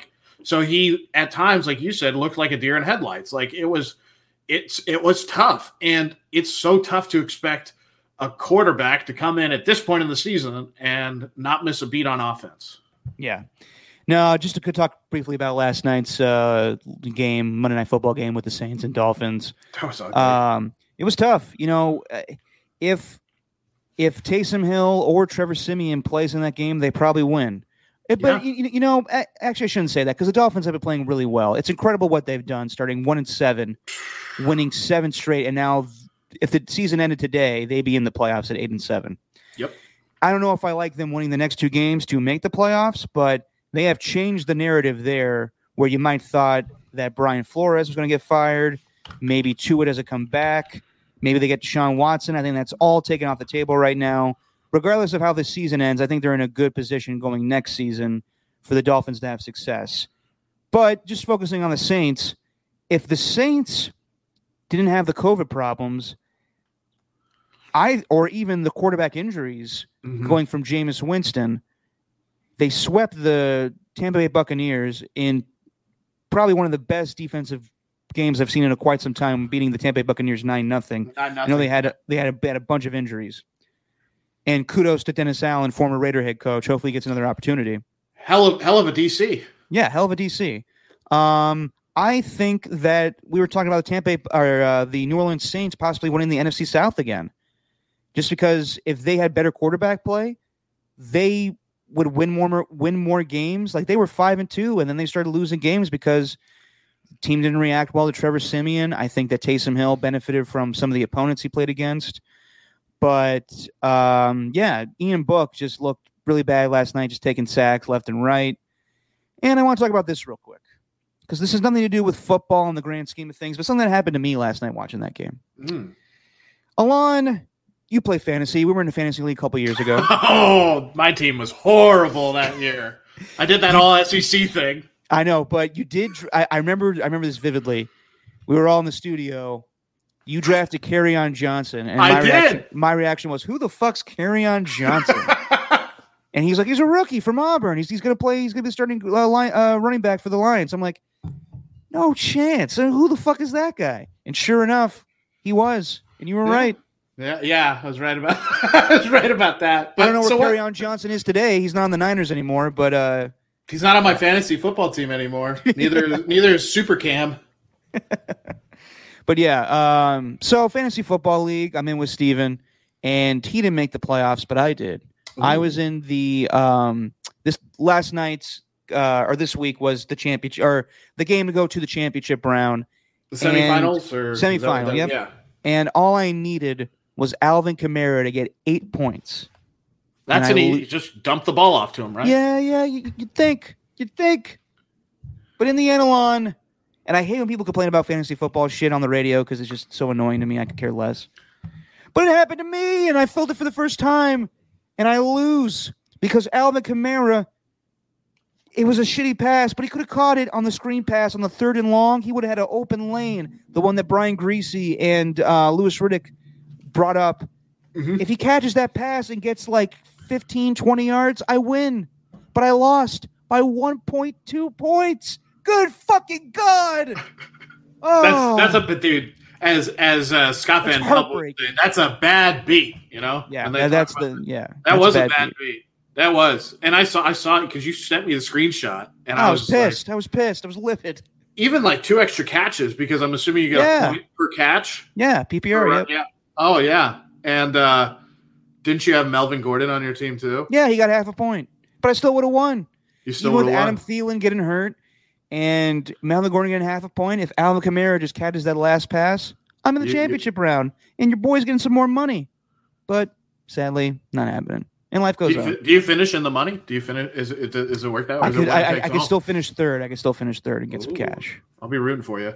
Thank you, man. I appreciate that. That's pretty rough, though. I'm a terrible fantasy football player. The last time I had a good fantasy football team, Aaron Brooks was my quarterback. I came in second in the league. Was this Raiders Aaron Brooks? No. Saints Aaron Brooks. Oh, he was good with the Saints. Yeah, this was like his last year with the Saints when he ended up, I think, making a Pro Bowl. But yeah, it was like 2005 or something like that. Yeah. I want to say it was the Katrina year. Mm-hmm. It was the last one, and then went to the Raiders, and then he was getting sacked every week. It's bad. But yeah, no, I'm the worst fantasy football player on the planet. That being said, man, to make it to the semifinals in your league, congratulations. Give yourself a pat on the back for that. Thank you. But to lose by 1.2 points is it's heartbreaking. I don't think. Do you think you would have won if Ian Book wasn't the quarterback? Yes. Yeah. So I'm blaming him. So blame Ian. I'm on a shit list now. Blame Ian Book. Yeah. That's the last chapter in Ian Book's book. Just let's not remember that guy. No, I'm kidding. Hopefully he goes on to be a great backup quarterback or whatever. You can take that book over to Savers or Half Price Books, and you're like, I don't really need this one anymore. Exactly. It gets sacked too much.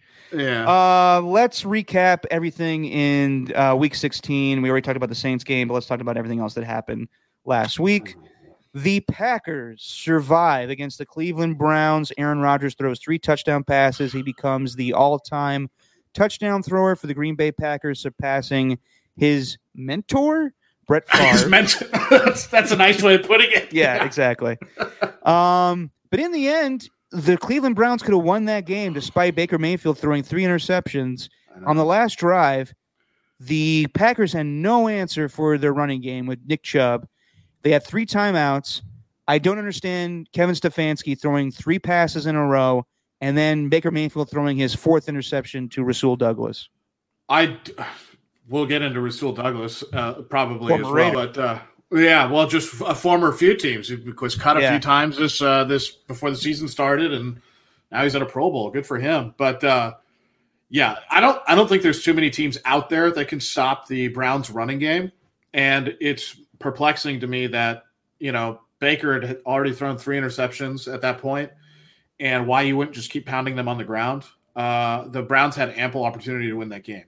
And like you said, even with Baker's 3 interceptions, obviously the 4th was the backbreaker, but they had ample opportunity to win that game, and you just keep running the ball. And that's something I don't understand about kind of the way the Browns have played this season. I've watched a good amount of Browns football, and I'm like, you got, whether it's Chubb or Hunt or whoever, and that offensive line, when they're churning, like they can't be stopped on the ground. They are a very tough team to stop. And you're thinking, if anything, that should help Baker Mayfield out more than having weapons on the outside or anything. Is having such a lethal running game, and the way they lost that game, and to have the opportunity to win the game, you have the last possession with a field goal. Yeah, with a field goal, and basically you're at the 50. I mean, it's just a couple runs and you're there. Yeah, couple runs, you're there, and okay, would it have been a 40-yard plus? Sure, but who's not to say that the Browns don't rip off a 25-yard gain against a Packers defense that was, even though they had gotten the turnovers, they didn't have a great no one has good answers for the Browns running game. So good on Aaron Rodgers for surpassing Brett Favre.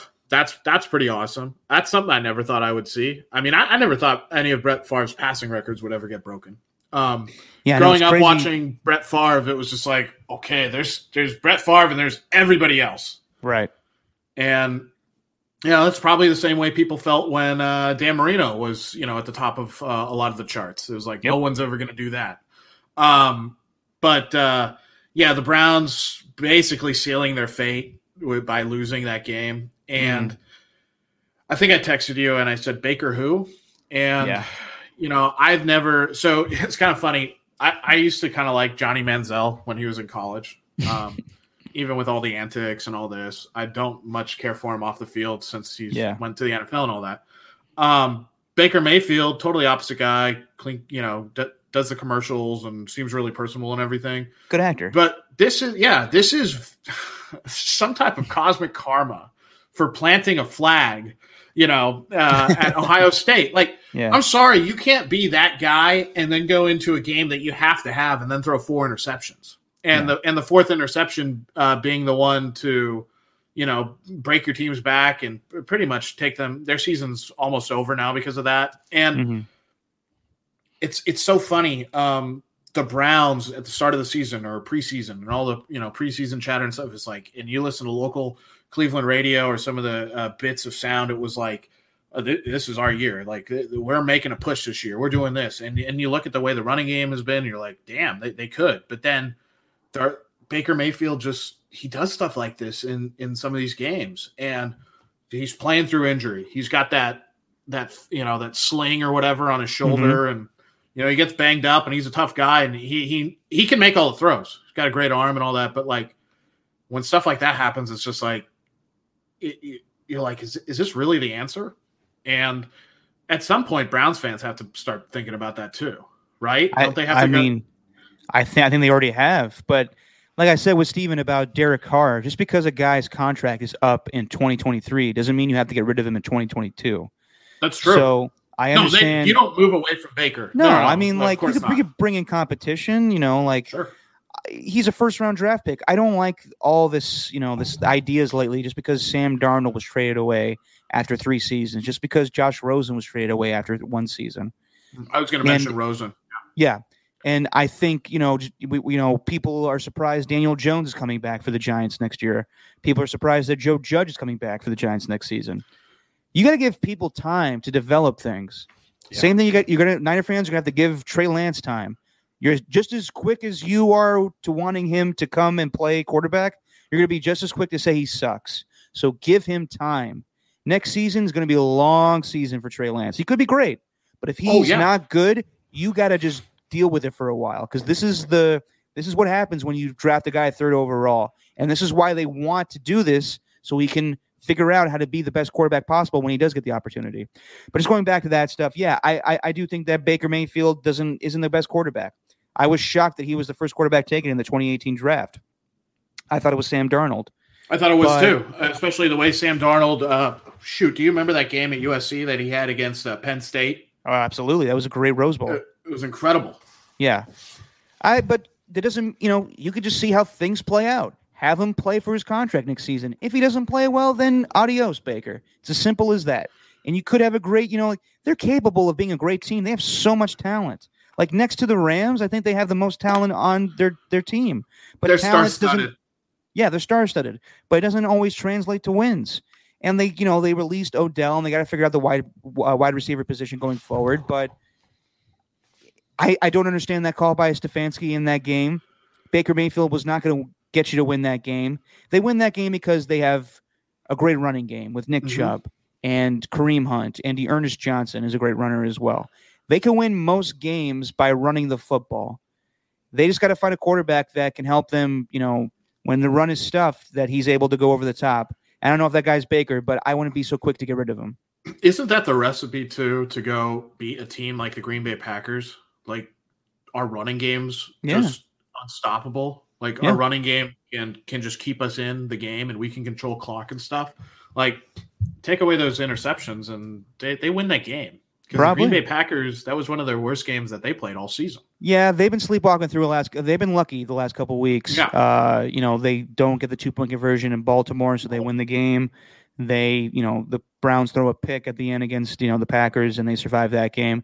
And the Packers are only going to get better with David Bakhtiari, Jair Alexander, Zadarius Smith coming off IR. And that's huge. Zadarius Smith is massive for them. Yeah. What a great acquisition he was when they were able to get him away from Baltimore. And they got Rashawn Gary filling in right now that's playing well with Preston Smith. So I think the Packers probably right now are the best team, but we'll get to that in a little bit here.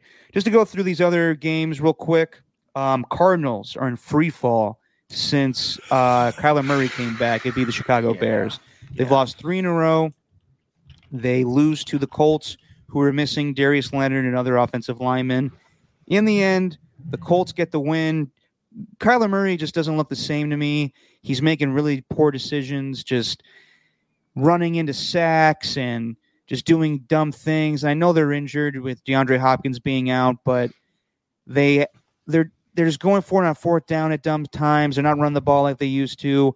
I don't know if it's just because the Cardinals are, feeling the pressure, and we always thought they weren't the best team in the NFC, even though they started 7-0, and they clinched a playoff berth with Minnesota losing, so they are in the playoffs. But if I was the Arizona Cardinals, you got to show something before you get into the playoffs a little bit here. You got to win a game. They need their defense to kind of stabilize things, and they did a really good job holding the Colts to only 22 points. I think the one thing that kind of gets lost a little bit in that game that they just played against the Colts was, and I liked Arizona in that game. At home, I was like, I think Arizona's got to have a bounce back here, and this is where it should be against a good team that they got to get up for. Prater missing 3 kicks, 2 field goals, an extra point. Okay, I'm not going to say that he should have made all his field goals, but that's, let's just say 4 points they left on the board. And then you're looking at a situation where you don't need you don't need a touchdown, or you don't need to come back from 2 scores kind of deal. Because at one point, it was 22-13, 22-10, kind of in that range. Mm-hmm. And watching that game, and I was just like, man, I was at the sportsbook watching, and I was like, what is going on with the Cardinals? Sportsbook on Christmas Day, I love it. Yeah. Hey, really comfy one in Henderson at the Sunset Station. Great chairs, but and quiet, which is what I like. Quiet, nice. Prater missing the field goals and then the extra point. I mean, that's 7 points right there. Obviously, it doesn't work this way, but add that 7 points to their 16, they win by 1. But yeah, the Cardinals, like you said, are in free fall. They have all kinds of trouble. Kyler does not look the same. Obviously, it hurts really bad not to have Nuke. Without Nuke Hopkins, what does that offense do? Great. Just rely on Kyler to bail them out.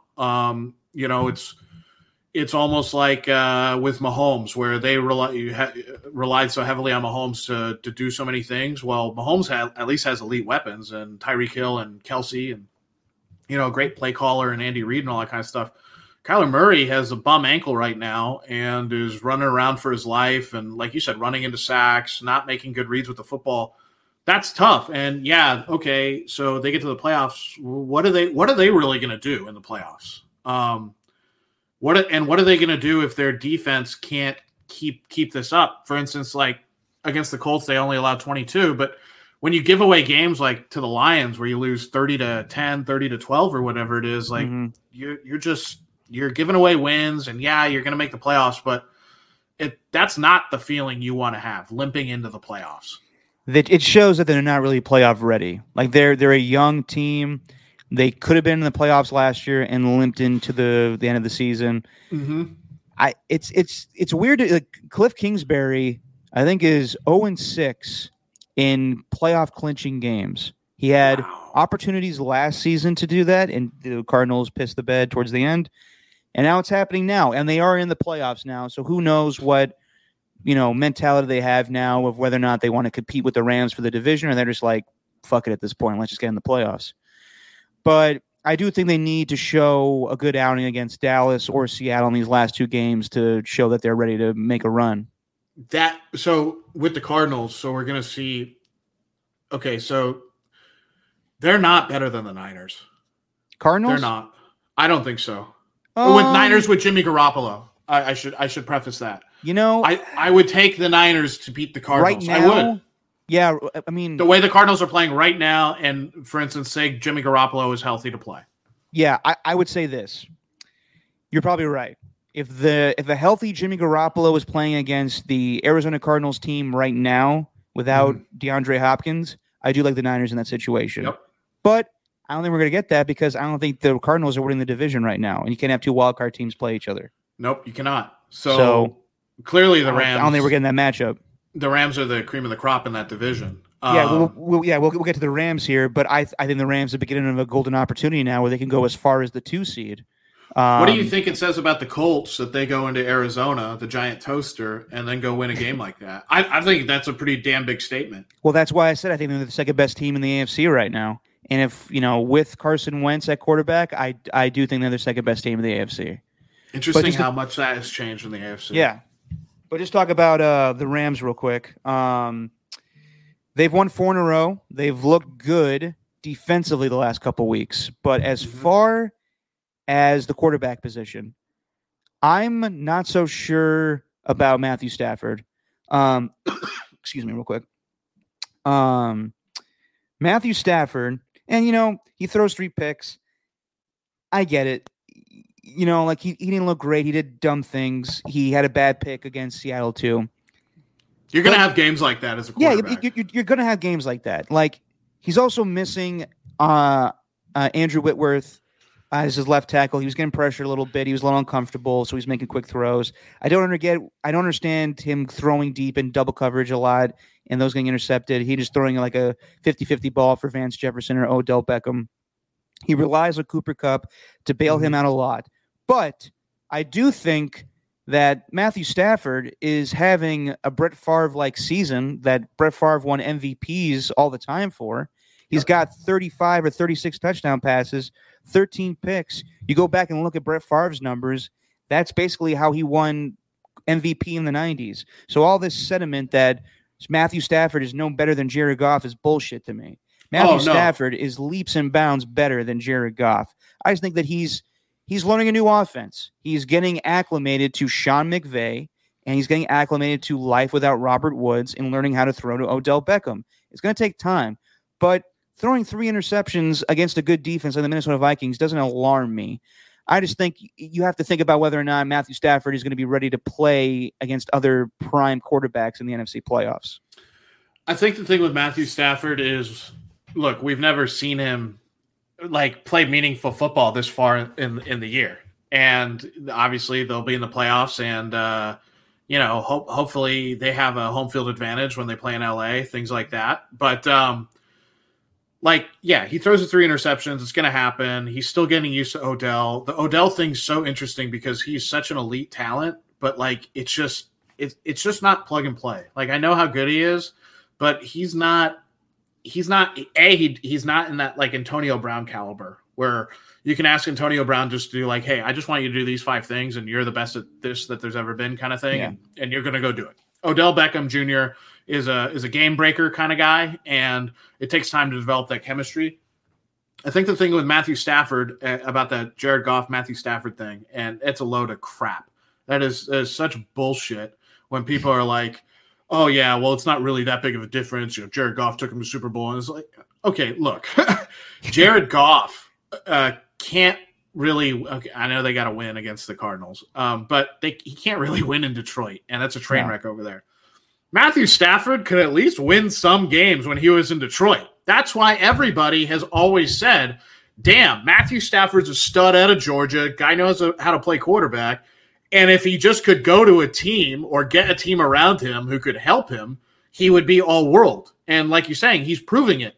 There's no reason that he shouldn't be an MVP pick this season. I'd vote for him. I mean, I think he's right there with Rodgers and Brady. With Rodgers and Brady, right? So he single-handedly elevated that Rams team to like, damn, they have a really good play caller in Sean McVay, and their defense, can really do some things to mess you up with like guys like Aaron Donald and stuff like that. But he's taken them to where it's like, now we have to worry about the quarterback position. No one had to worry about the quarterback position when Jared Goff was the quarterback there. No one was going, oh man, Goff is going to tear us up.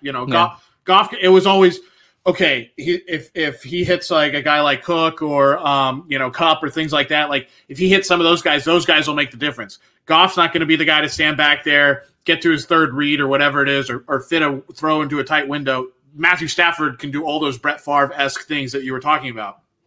Real quick, something that I always think is so fascinating is what Sony Michel has done. Oh, yeah. With the Rams. And for them to go from a guy like Gurley, who I just, for those couple of years there, was like, oh my gosh, Todd Gurley, like this guy, he is good. And then to kind of, try to figure things out at running back, Cam Akers, guys like that. And then all of a sudden you have Sony Michel, who was a first-round pick by the Patriots, who they're like, Bill Belichick's like, I just kind of had to pick you because you were the best guy on the board kind of thing, and you're not really in my plans long-term. I'm going to try to get some value out of you.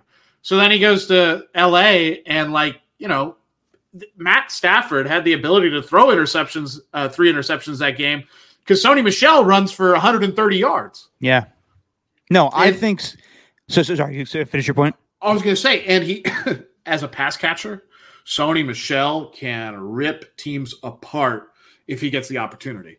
Right. I think Sony Michel has pretty much saved their season because while they were going through that 3-game skid, throwing nonstop and doing the pass-happy Bills offense was not working. So Sean McVay, and I commend Sean McVay for doing this because I told Steven this on the podcast, you can't keep doing this. You can't keep throwing every single goddamn play. And in that Jaguars game, he changed it up. He was like, we got to go back to running the football. And Sony Michel has had, I don't have the numbers in front of me, but he has had like 100 yards in pretty much every game that he's had the last couple of pretty much in their 4-game win span, the last 4 games. I've either had like 100 yards or 120 yards. Like they were running the football very well. So, and we saw this before. And then 92 the last week again. I'm looking at it right now, 92 against Seahawks. Like, shit, you're getting 92 yards off 18 carries from your running back. Like, exactly. And you got Matthew Stafford at quarterback. And the threat of the pass is there. So I think they're lethal going forward. It does suck that Darrell Henderson did, what was it, an MCL sprain or whatever he did. MCL or UCL, something like that. One of those. He's out the next 3 to 5 weeks. He'll be probably back for the playoffs. That offense runs literally through Sony Michel, so I think they'll be okay. But good God, have you ever seen someone tear their Achilles in training camp and then be activated by December? No. I don't even know how you recover from that because the Achilles tendon's like one of the strongest in the body. Like think about all the weight it has to support, and then for you to go through the entire rehab process, and you're like, okay, I'm ready to go. That's incredible. Klay Thompson got to be like, what the fuck is this guy eating? Like when I got that notification that Cam Akers is coming off IR and is going to be active, or at least off the IR list, available. I was like, no way. That's incredible. Yeah. So given Darrell Henderson's injury, it may be too soon. I don't know what you want to do here if you're Sean McVay, but you got the best running back on the roster ready to go now. Yeah. And you have your number 2 guy who's your number 1 guy right now. Yeah. Who's playing all world, lights out. But that brings now they have the added dimension now where they can ground and pound with Sony Michel and they can throw passes to Cam Akers if need be. So despite the fact that Matthew Stafford threw 3 interceptions, I think the Rams are in a good position because, like you said, there's going to be games like that. Tom Brady threw 3 picks in the NFC Championship game and still won. Yep. So I think the Rams have the most talent in football, and I don't know if they're going to, I don't know if they're going to, gather together and go for a Super Bowl run, but I think they're right there with the Packers. The NFC is really interesting right now because the Dallas Cowboys kicked the crap out of Washington on Sunday. We'll talk about that in a little bit, but I do like the way the Rams look going forward. But let's talk about some of the other games from Week 16. I talked about it a couple weeks ago. After the Bills lost that game to the Patriots, I wasn't a huge fan of the way Jordan Poyer and Micah Hyde reacted, like, oh, you're going to, the media's after us now. And I didn't like the phrasing of the guy saying that they're going to get embarrassed. And then they come back and then they get shit stomped by the Buccaneers for the first half, losing 24-0. And then they managed to come back in that game. Yep, making a game. Exactly. And I told Steven then I would be surprised if the Bills don't make a run here because they showed some fight there. And if they can rattle off some wins here and get revenge back on the Patriots, they're back in the driver's seat for the AFC East. And they are right now. They beat the Carolina Panthers, who they were supposed to beat, and they have their best win of the season, getting revenge back on the New England Patriots. They forced Mac Jones to throw, even though Damian Harris did run all over them for 3 touchdowns. It showed that when the weather is fine to throw, the Bills will end up scoring 33 points, despite the fact they were missing Cole Beasley and Gabriel Davis. So I thought the Bills' revenge game, and Micah Hyde, who was angry with that, the post-game presser against New England a couple weeks ago, gets 2 interceptions off of Mac Jones. I thought it was a huge statement for the Buffalo Bills to win that game in New England. It was, and real quick, the Bills really gave their guy, Cole Beasley, some really nice cover by winning that game. Could you imagine if they lose that game by like a possession and to the Patriots, and it's like, well, Cole Beasley was out because COVID, and it's like, Yeah, so luckily we don't have to deal with that. And Cole Beasley is probably buying all those guys Rolexes. Like, hey, thank you very much. I don't look like a total dill hole here, but to bring a '70s show, yeah. But the Bills are totally in control.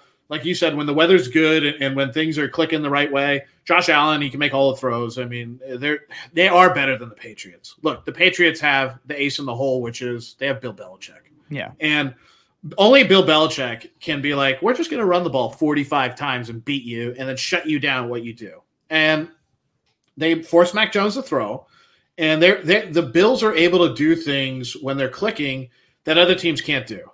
Look, their quarterback play is so elite. They have, out of the young quarterbacks, let's take Mahomes out of it because he's so amazing. But like out of the guys like Allen or Burrow or Lamar Jackson and, name a few others, but Allen's the best. Allen has proven that he can do the most. Maybe he doesn't have the MVP hardware that a guy like Lamar Jackson has, but he can win you games through the air, and he's tough as nails.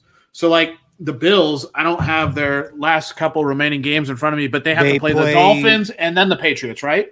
No, they play Falcons next week.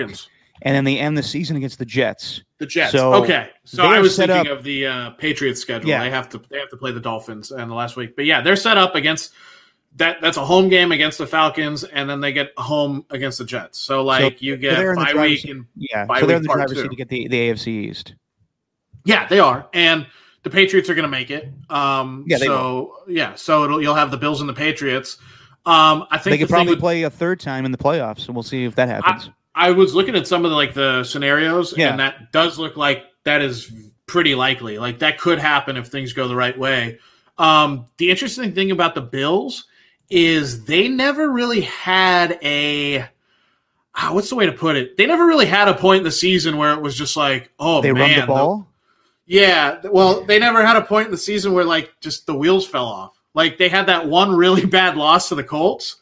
And then it was just okay, the next week they beat the Saints 31-6 kind of thing. And it's okay, then we lose to the Patriots 14-10 and we lose a tough one to the Bucks, but then, we beat up on the Panthers and then beat up on the Patriots. I would say the wheels kind of fell off against the Patriots when they lost that game a little bit. The 14-10 game at the start of this, Yeah, just because that was demoralizing. They were going back and forth every week with trading a loss for a victory. Yep. And they didn't look like the same team a year ago that was dominant. That Jaguars game was bad. I forgot about that. The Jaguars game was bad. The Colts game was bad. The Patriots game was bad. But I do think that even though that they're not the same team as last year, I think they're in a better position because they're playing better defense. They are. So I do think that they'll win the division. They'll probably finish third or fourth, whatever the scenario is. But I do like the Buffalo Bills going forward. But if I had to rank the AFC teams right now, I'd still say Chiefs, Colts, whatever happens with Carson Wentz, Bills, Patriots, and we'll see what goes from there. And then there's this other team in the AFC that's making a run for things in the AFC North, and that's the tightest that division's been. I think this is the tightest division race I've seen in quite some time. But Joe Burrow goes off for 525 yards, throws 4 touchdown passes, and usually when you get to the 500 mark throwing in a game, you are losing the game. Mm-hmm. But they were dominating most of that game. They win 41-21. I think that was the final score. They scored 41 points in 2 games against the Baltimore Ravens this season after Wink Martindale talked shit about Joe Burrow. That's a credible performance. It's rare you see a quarterback throw for 500 yards and have a flawless game. Like usually you're throwing picks, it's sloppy, trying to get back into a game. Boomer Esiason, I think, for 500 yards. Usually the mark is 554 by Norm Van Brocklin. And I think they were trying to get that for Joe Burrow. And it's funny to me that John Harbaugh gets all upset about, so the report this week is that John Harbaugh was upset that the Bengals were up by so much against the Ravens, and yet they were still throwing. This is the same John Harbaugh that runs the score up against the Raiders, going for fake field goals in 2012. So don't give me that shit, John. No. He'll never win the argument of that just wasn't classy. Running fake field goals and going for 2 and doing all that crap. Yeah. And then the same season we're in right now, he wants Lamar Jackson to run a play when the game is in hand to get their streak going of 100 yards rushing in every single game if Vic Fangio's like, what the hell? Yeah. And no. Yeah, so don't give me that shit. But Joe Burrow, an amazing performance. I think that of all the teams in the AFC North, the Bengals have the most lethal offense. And if I had to say right now, I think they're the best team in that division and probably will win that division. Do you think the Bengals have a chance against Kansas City? I don't. Here's the thing. Even though the Bengals, were they 9-6 right now? I think that's right. Yeah, 9-6. So they play the Chiefs next week. And then after that, I want to say they play the Cleveland Browns. And for whatever reason... That's right. Yeah. The Bengals swept the Steelers and the Ravens, and they cannot beat the Browns. I know. I wouldn't be the least bit surprised if the Bengals lose these next two games, go 9-8, and still win the division. Well, yeah, that can happen. That definitely can happen because the Steelers have that stupid tie on their record. Yeah. One of the really the Ravens have so many quarterback issues from Lamar Jackson being hurt to Tyler Huntley, who is a great backup quarterback for them because he does the same stuff that Lamar Jackson does. Yep. But he gets COVID or whatever COVID protocols, and Josh Johnson comes in, and he actually has a pretty good game. This is 2 times this season where Josh Johnson had to fill in for was it Mike White with the Jets? Yep, and he had a great performance. And then he comes in and plays well, but you're not going to win a lot of games with Josh Johnson. Josh Johnson's like the emergency goalie on a hockey team. It's like, okay, he can get some stuff done. I don't know if we're going to win the game. He's driving the Zamboni, and he's winning games. Yeah, he's a plumber part-time, but then, he's wearing a suit and tie most of the time, and then he has to put the pads on. One of the interesting things about Joe Burrow, because I watched the highlights, and I watched the I turned that game off in the third quarter. Yeah. Or I tuned out. But he threw like 11 passes 9 of his passes were like more than 10 yards, I want to say. And then he hit 2 deep bombs for 45. So I have his stats in front of me, going 37 for 46, like completing 80% of your passes, 525 yards, no interceptions, as you said. But the fact that 12 or 11 of those passes were more than 10 yards, like he wasn't dinking and dunking. Yeah, sure, he had a bunch of 5 to 10 yard passes, but when 11 of your passes are more than what a first down is worth, and 2 of them are just, half the football field, like that is dangerous. And I'm very interested to see what they do against the Chiefs. One thing about the Ravens game they just played, though, it just shows you how important it is to have a game changer quarterback or a guy who can be steady. Like if Lamar Jackson plays in that game, I'm not saying the Ravens are going to win, but I am saying they're not going to get blown out like that. At the same time, like that shows you all the problems that the Ravens have had with their defense this year. Their secondary has been torn apart at critical times by different quarterbacks, and Joe Burrow just put it all on full display. I don't remember a time in the pro football where a guy throws for 525 yards and doesn't throw at least a cheap interception, something going off a guy's hands or whatever. Like if you look at his passing chart, the next gen stats, you'll see that he only had 3 deep incompletions the whole game. And it's just can they keep doing that? And if they do, can the Chiefs keep up with them? It's almost the time where it's can the Chiefs keep up with the Bengals? Because that's going to be the reaction coming off of this game. Yeah. We'll talk more about the Week 16 games, but I want to bring something up. Alana, I don't know if you saw. I just been texted, and I had been staying off social media while we were doing this live stream. The timing of this couldn't be more eerie. John Madden has passed away at the age of 85. What? Yeah. And this is devastating. We both watched his documentary on Christmas Day. Oh my God. Yeah.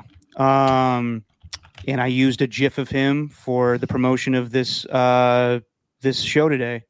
And wow. Whew. I was going to bring up his documentary, but let's talk about it now. Yeah. The timing of this couldn't be more incredible. John Madden, we'll talk about the documentary, but just talking about the man. Wow, we're going to have this conversation anyway, but it's just so weird that he's passed away today. So yeah, John Madden, a pioneer in football, from coaching the Raiders to being a fantastic broadcaster, um, and to the game Madden that everyone plays.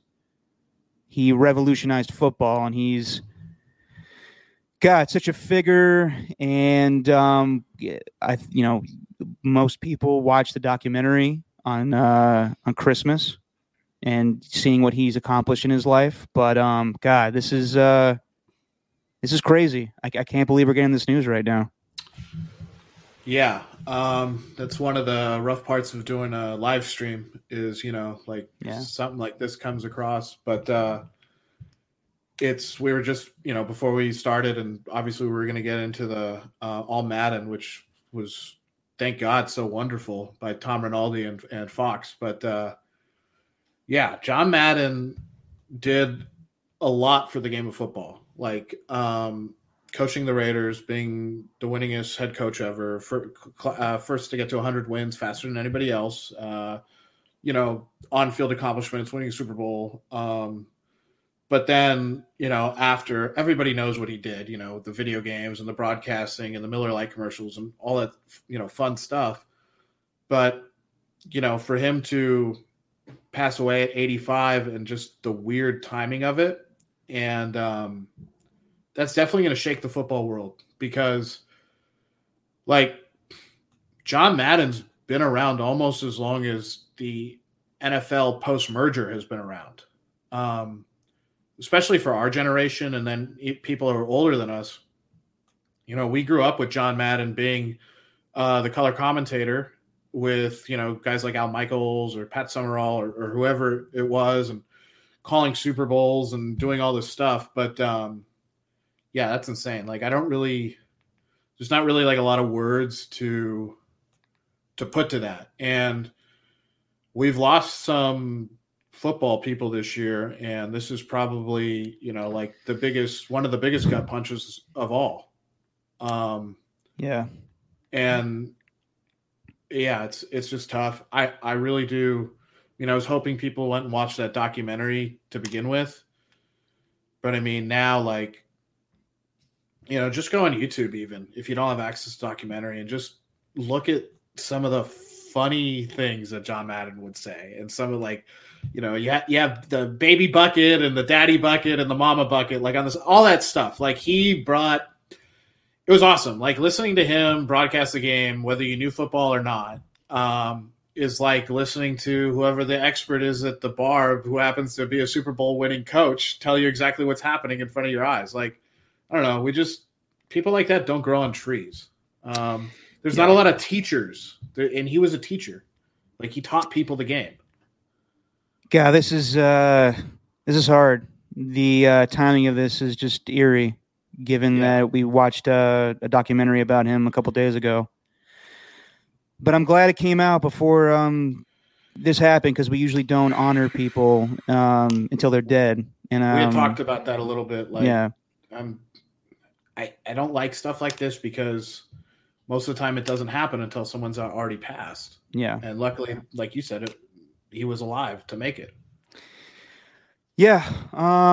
John Madden, has gotten a lot of people to be interested in football. And, it's the power of video games. He was revolutionary in that when EA came to him and said, we want to make a video game with you. And they were like, we don't know if we're going to have 11 guys on the field. And he was like, stop right there. It's not real football if you don't have 11 men on the field. So I'm not doing that unless it is. And he's turned, the game is not, NFL football. It's Madden. Mm-hmm. It's just Madden. And, oh, man. Did you ever go, growing up in the being in the Bay Area, did you ever get a chance to go over to his house or anything in Golden Eagle over there in Pleasanton? I was at his studio. I had the chance to film something with the first job I did in the Bay Area at Atomic Productions. We did it over at Madden Studios, but he was not there. My dream, my dad and I talked about it all the time. We wanted to go watch football with him one day. That would have been cool. That would have been cool because he has the whole setup. Yep. If you saw the documentary, he has a bunch of TVs. That's where he watches football. It's like the command center. It's amazing. Exactly. I used to go trick or treating in that neighborhood when I was a kid. Oh, really? Because I had some good friends who lived over there, and the Maddens would always give out the biggest, like king size candy bar, like the big Hershey, like the big one, and that was always like a big highlight. It's like, okay, that's the last house on the route. We'll start at the top of the hill, walk down, and his house is right inside the gates, and you'd get the best candy going there. Yeah. God, I've had 2 encounters. I shouldn't say encounters, but John Madden has not been the best of health for quite some time. So hearing this news is shocking, but it's not surprising. And, our condolences to his whole family. His sons were in the documentary.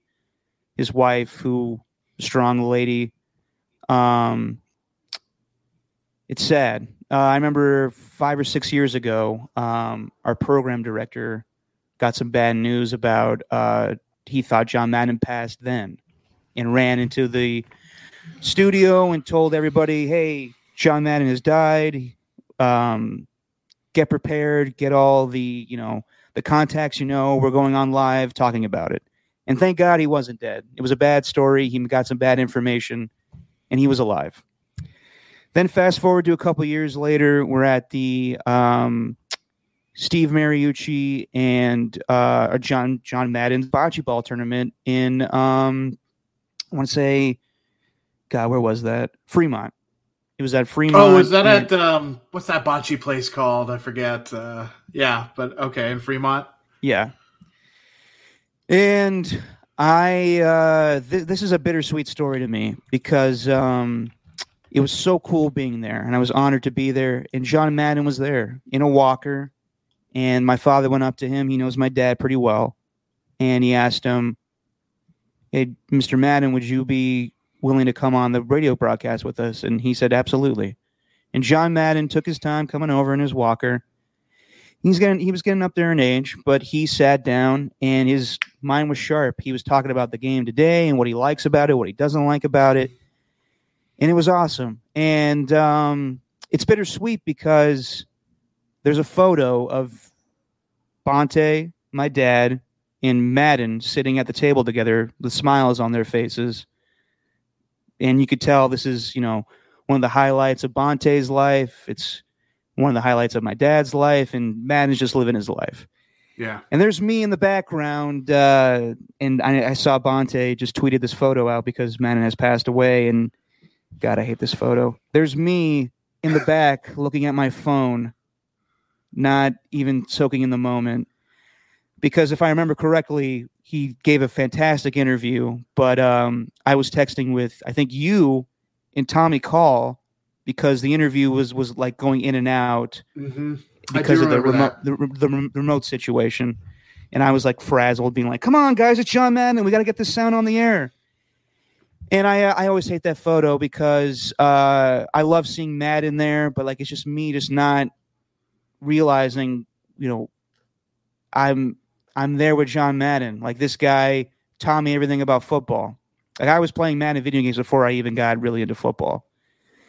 And yeah, it's just weird, man. I really don't know how to react to this because I wanted to talk about him today, but now we're I can't even say the words. Eulogizing him. I can't even say it. But yeah, God, I can't believe today this happened.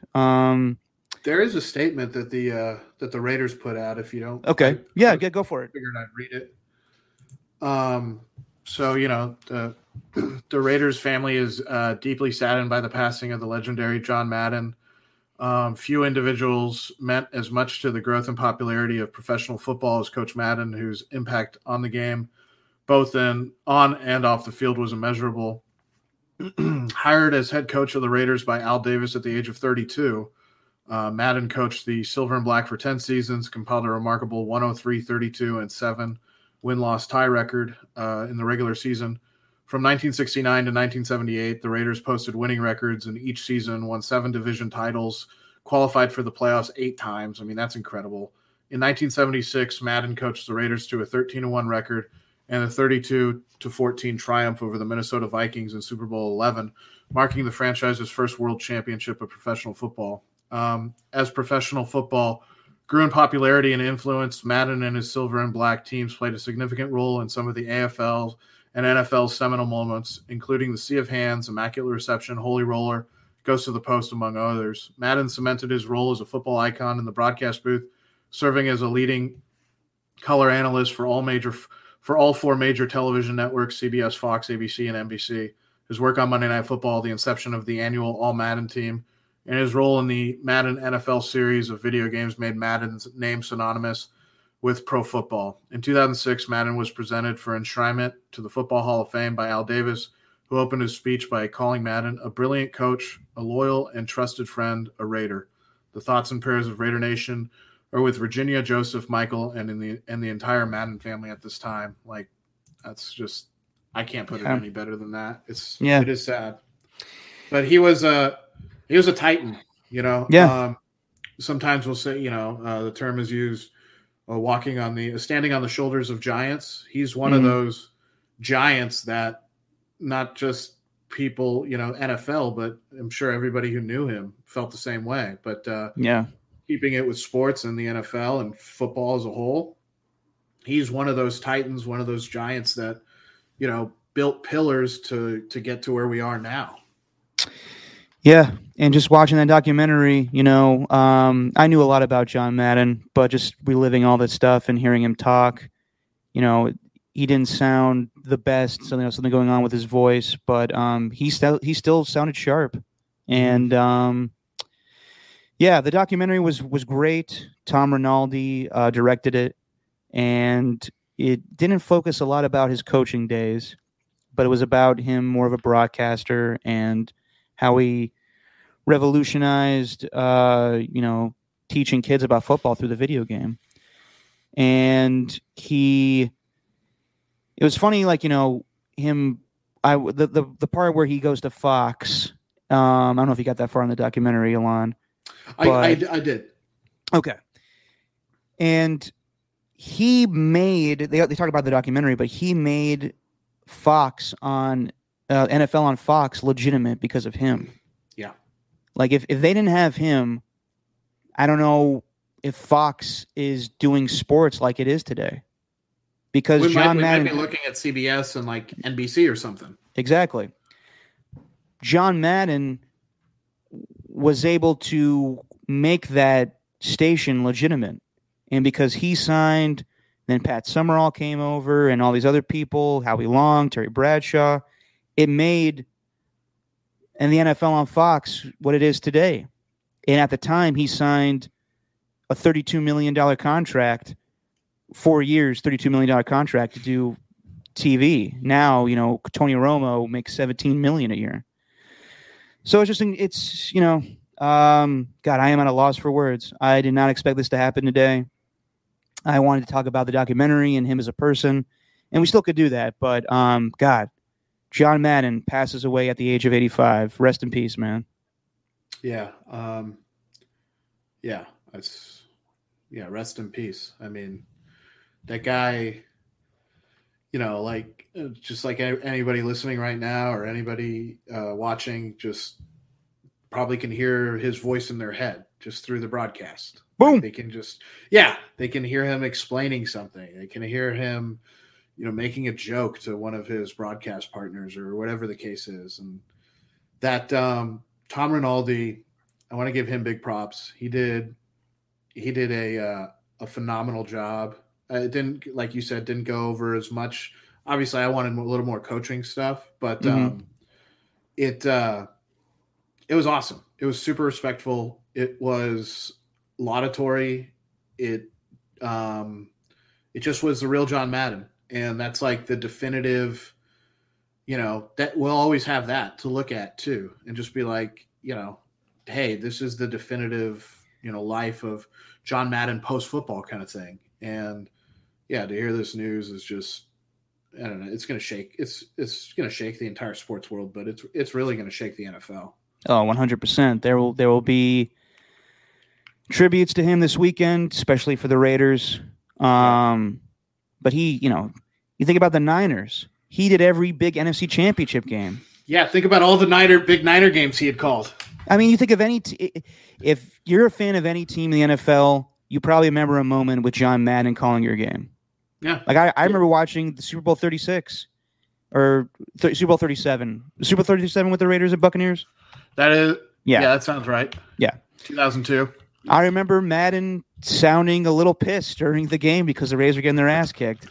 Yep. And he was loyal to a team, man. Like his Hall of Fame induction ceremony, the guy that got on the job, Al Davis, is inducting him. So, oh man, I'll always remember him call that December 22nd game at the Coliseum with because he called that Brett Favre game. Yep, he did when Brett's dad passed away. And it was kind of like both things meeting together. Like he loved Brett Favre, and you think about him with the Raiders as a head coach, and them coming together for such a big moment. And they mentioned that in the documentary. Brett does that, and so does Lawrence Taylor and a few other guys. But the Madden, made them a better player. Made them a better player. From turduckens being a big thing to the All Madden team, man. If anyone hasn't seen the All Madden documentary, watch it now. If you can, it's going to be available on streaming. I think in a week. On a lot of different platforms, but given his death now, I wouldn't be the least bit surprised if it's available by tomorrow. If you have Fubo, you can go and watch it right now. Just type in All Madden and it'll play. But yeah, damn. Rest in peace, John Madden. I really wish. One of my biggest regrets in life will always be that picture of me just staring at that phone and not really enjoying the moment. So you were trying to bring. I'm not blowing smoke. You were trying to bring the magic of John Madden to everybody who was listening. I mean, that's what it was. I know. But sometimes you get wrapped up in other shit and you don't see what's important in front of you. So, damn. R.I.P. John Madden. I can't say it enough. He's had a huge impact on my life and everybody else's life that loves football. So couldn't put it any better. Well, let's try to finish up the rest of the podcast. But damn, that threw me through a loop. Real quick before we get off this part, what was your favorite part of the documentary? Him, you know what? Actually, I'm glad you brought that up because I wrote this quote down, and I think it's very fitting if I can get my phone open. Bill Belichick read this quote. When you as a coach win, you're a genius. But when you look at it, you're a guy that was a PE major in college. Your best class was recess, and then you become a coach. You go from being good at recess to being a genius. John Madden said that during a game, and Bill Belichick brought that up. And he was like, that's 100% right. That's an amazing quote. Yeah, that's what I'll take away from the documentary. And that's an amazing quote that God, man, I can't believe he's passed. God. I think my favorite part, or maybe tidbit of the documentary, was when he had said, I don't know if I want to go into broadcasting, and maybe I'll wait a few years and then I'll be ready. And when he said, no, if you wait a few years and you don't go for it, it could be gone. And basically his attitude was like, just go for it, take risks, like do big things kind of deal. And I always love that message because I think it's a message that's good for anybody, no matter what age they are. Yeah. I can't say it enough. Rest in peace to John Madden. Let's just finish up the show. We'll remember him with a good moment of silence at the end. But just finishing up the week that was in the NFL, Week 16. Buccaneers take care of business. They win the NFC South, beat the Panthers. I don't know what's going on with the Panthers doing that weird quarterback system with Sam Darnold playing some snaps and Cam Newton playing some snaps. But in the end, the Bucs win. Antonio Brown has a great game. Whatever happened with the Vax card, I don't know. He gets my media's fault. Yeah, it's media's fault. His reaction in the post-game presser gets my jackass of the week vote. For him to be like, the media is always after me. Dude, they're not always after you. You put yourself in these stupid positions, whether you're accused of terrible things or throwing a couch out of your fucking house or the stuff you did with the Raiders, the stuff you did with the Steelers. And if this Vax card shit is true, then that's terrible. That's just awful. Yeah. So you could put the blame on you, but in the end, whatever, Antonio Brown, you're a great football player, but whatever. No one likes a liar. I mean, exactly. That's really what it is. And no one likes people, the boy who cried wolf. And for Antonio Brown to be like, well, you guys are always, it's like, what about all the things that you've done, man? And all the positions that, like you said, put people in and put teams in. That being said, about the Panthers, so the Buccaneers, I mean, it's not much of a story. We were all expecting the Buccaneers to win and go to the playoffs. But the Panthers with that quarterback thing, and I remember listening to you and Steven talking, I'm big, Kyle's cousin Kyle, which that was funny when you said that. But the Cam Newton thing, like, is that really just let's put butts in the seats, let's try to sell some Cam Newton tickets kind of thing? 100%. If I was Sam Darnold, I'll be pissed off about that. Like, you're the guy that traded for me. You're going to get the former quarterback of this team to put asses in the seats. I think they soured on Sam Darnold. I don't know what they're going to do with Matt Rule, but yeah, the Panthers are a mess. But the Buccaneers, despite their injuries, they kind of went like this, Yeah, exactly. Started 3-0 and then just rock slide. But we'll see. I don't know about the Bucs this season. They got so many injuries. Mike Evans now is in COVID protocols. Godwin's out for the season. So we'll see if they're the same team from a year ago. Kansas City destroys the Steelers. I was waiting for this one. Yeah. Kansas City's back. They win the AFC West again. And despite Travis Kelce not playing, and Tyreek Hill getting bottled up, KC gets the win. And I don't know what the Steelers are doing, kicking a field goal because they don't want to get shut out. I don't know why Ben Roethlisberger is playing so late in a blowout like that. Like, good Lord, get him off the field. See what you got with Dwayne Haskins or Mason Rudolph. But yeah, man. That was sad to watch. That was sad. It was hard to watch Ben Roethlisberger, and it's been tough the whole season to see him try to do the things that he used to be able to do. Yeah, he just can't do it. Yeah. But I think the Chiefs are back. They got the offense going again, and the defense. This is the best they've looked in quite some time. So they will kind of look like the team that they were a couple of years ago, 2019, winning the Super Bowl, where the offense was lethal and the defense was just as good. So we'll see what happens there. I think their defense might be a little bit better. It might be from where they were. Or at least it's playing better. Yeah. From where they were at the beginning of the season, giving up 40 and 30-point games. Now they're just holding teams to single digits. It's remarkable. And then to end things up, the Cowboys destroy the Washington football team, clinch the NFC East, putting up 56 points. Cowboys look great. Defense looks great. This is the best Cowboys team they've had in quite some time. So I don't know if they're the second best team in the NFC right now. They may finish second next to Green Bay, but we'll see what happens with Dallas there. But real quick, you're an Alabama guy. What'd you think of Deron Payne and Jonathan Allen going after each other? I thought it was like two brothers fighting. Yeah. I mean, those guys have gone to war together, and on the football field, I think it's tough. You just get mollywopped like that by Dallas, divisional rival, and I don't know, like. I think some people probably want to make a pretty big deal about it in terms of like, oh, look how dysfunctional everything is over there. And I just think at the end of the day, like, you're getting beat like that, and you got two big defensive linemen who, come from the same program, play together. And, it seems like for a while, the Washington football team had a whole bunch of – yeah, it still does. They had a whole bunch of people on that team on the defensive side from Alabama. It just got caught on camera kind of thing. But I was going to ask you this. So I'm glad we got into these two games last. Which one was worse, the loss-wise?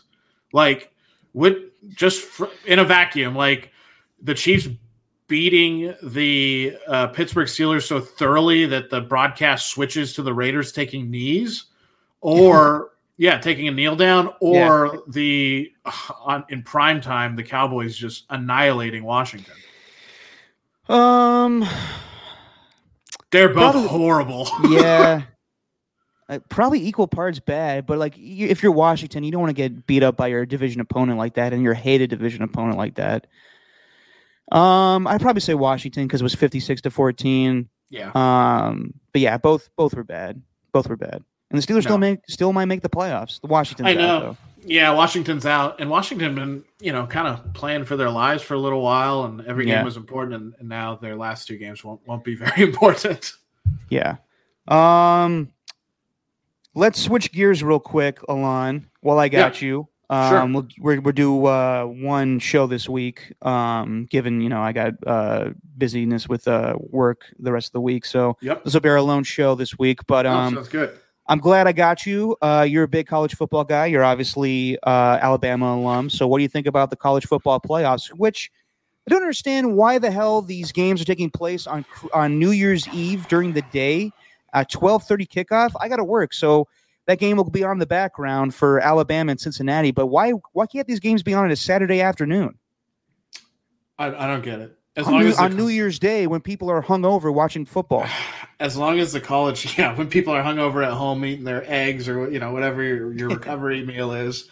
No, I don't get it. As long as the CFP's been around, I have my gripes with the CFP. One of them, I think it devalues the bowl games, and you do kind of see that with teams just so readily pulling out right now, even because of COVID. To have these games on New Year's Eve when you're usually with your family or significant other or whatever you're doing, you're usually, it's not like, oh, this is the biggest sports day of the year, So it's stupid.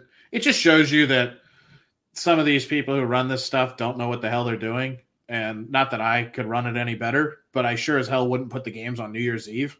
Like, who's going to be able to watch this? Unless you're an alum or you're making time, it's going to be an appointment. You're going to have to clear things off to go watch. Like, I know in the past when Alabama's been playing in the CFP on New Year's Eve, I've been like, tell my family, whoever I'm with, like, sorry, now I got to go, or I got to go do this because I'm not going to miss this. Like, and this would be probably the one I could miss against Cincinnati. But it's just bad. I don't know if it's a way for them to try to get ratings on New Year's Eve, which it's just that. But people are out. Who's watching football on New Year's Eve? Maybe it's I don't know. I'm always trying to think of a reason why they do this. Maybe it's a way of trying to give more importance to the games than there already is. Honestly, Derek, I don't know. Yeah, I mean, why do you think they do it? Like, I honestly don't know. If I was a TV executive, I would not put these games on a Friday afternoon. Wouldn't you put it on the Saturday after, yes, or absolutely clear a special slot like New Year's Day? Another thing. New Year's Day all day. The two playoff games. Here's another thing too: the fact that there's bowl games after the fact that there's the doesn't make sense to me. After the college football, after the most important bowl games, it doesn't make any sense. It's a screw up. But your quick thoughts on the two matchups: Cincinnati against your alma mater, Alabama. So I think Cincinnati opened up as like a 14-point dog. I don't know how they stay in the game. If Alabama just plays, 70% to their potential, they'll beat Cincinnati. Alabama kills teams like this. They just, take a team that could be good from a different conference and they just murder them. Like Miami at the start of the season, they just killed the Hurricanes. Like they're good at that. They had the one slip up this season at A&M in College Station, but that's probably the worst. It's the worst matchup of the slate for sure. What do you think about Georgia and Michigan? That game I think is going to be a phenomenal game, and that could go either way. I actually really like Michigan. I have a good buddy of mine who's a hardcore Michigan fan, and I told him all the season, I was like, dude, I think this is your year, guys. Like, I think this is your year to make it really deep and for sure make the playoff, and they did because they beat Ohio State and they got a little bit of help everywhere else, but that'll be interesting. I would like to see, even though I'm an SEC guy, I would like to see a Big Ten team other than Ohio State win a big game.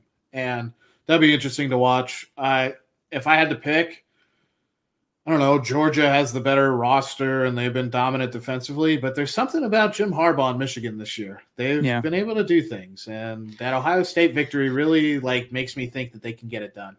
I'm rooting for Michigan. I don't want to see Alabama play Georgia again. We already saw it. I want to see. I would love to see Saban go up against Harbaugh. I do think Georgia will beat them, but it could go either way. But if it is Alabama and Michigan, you like Alabama's chances again, right?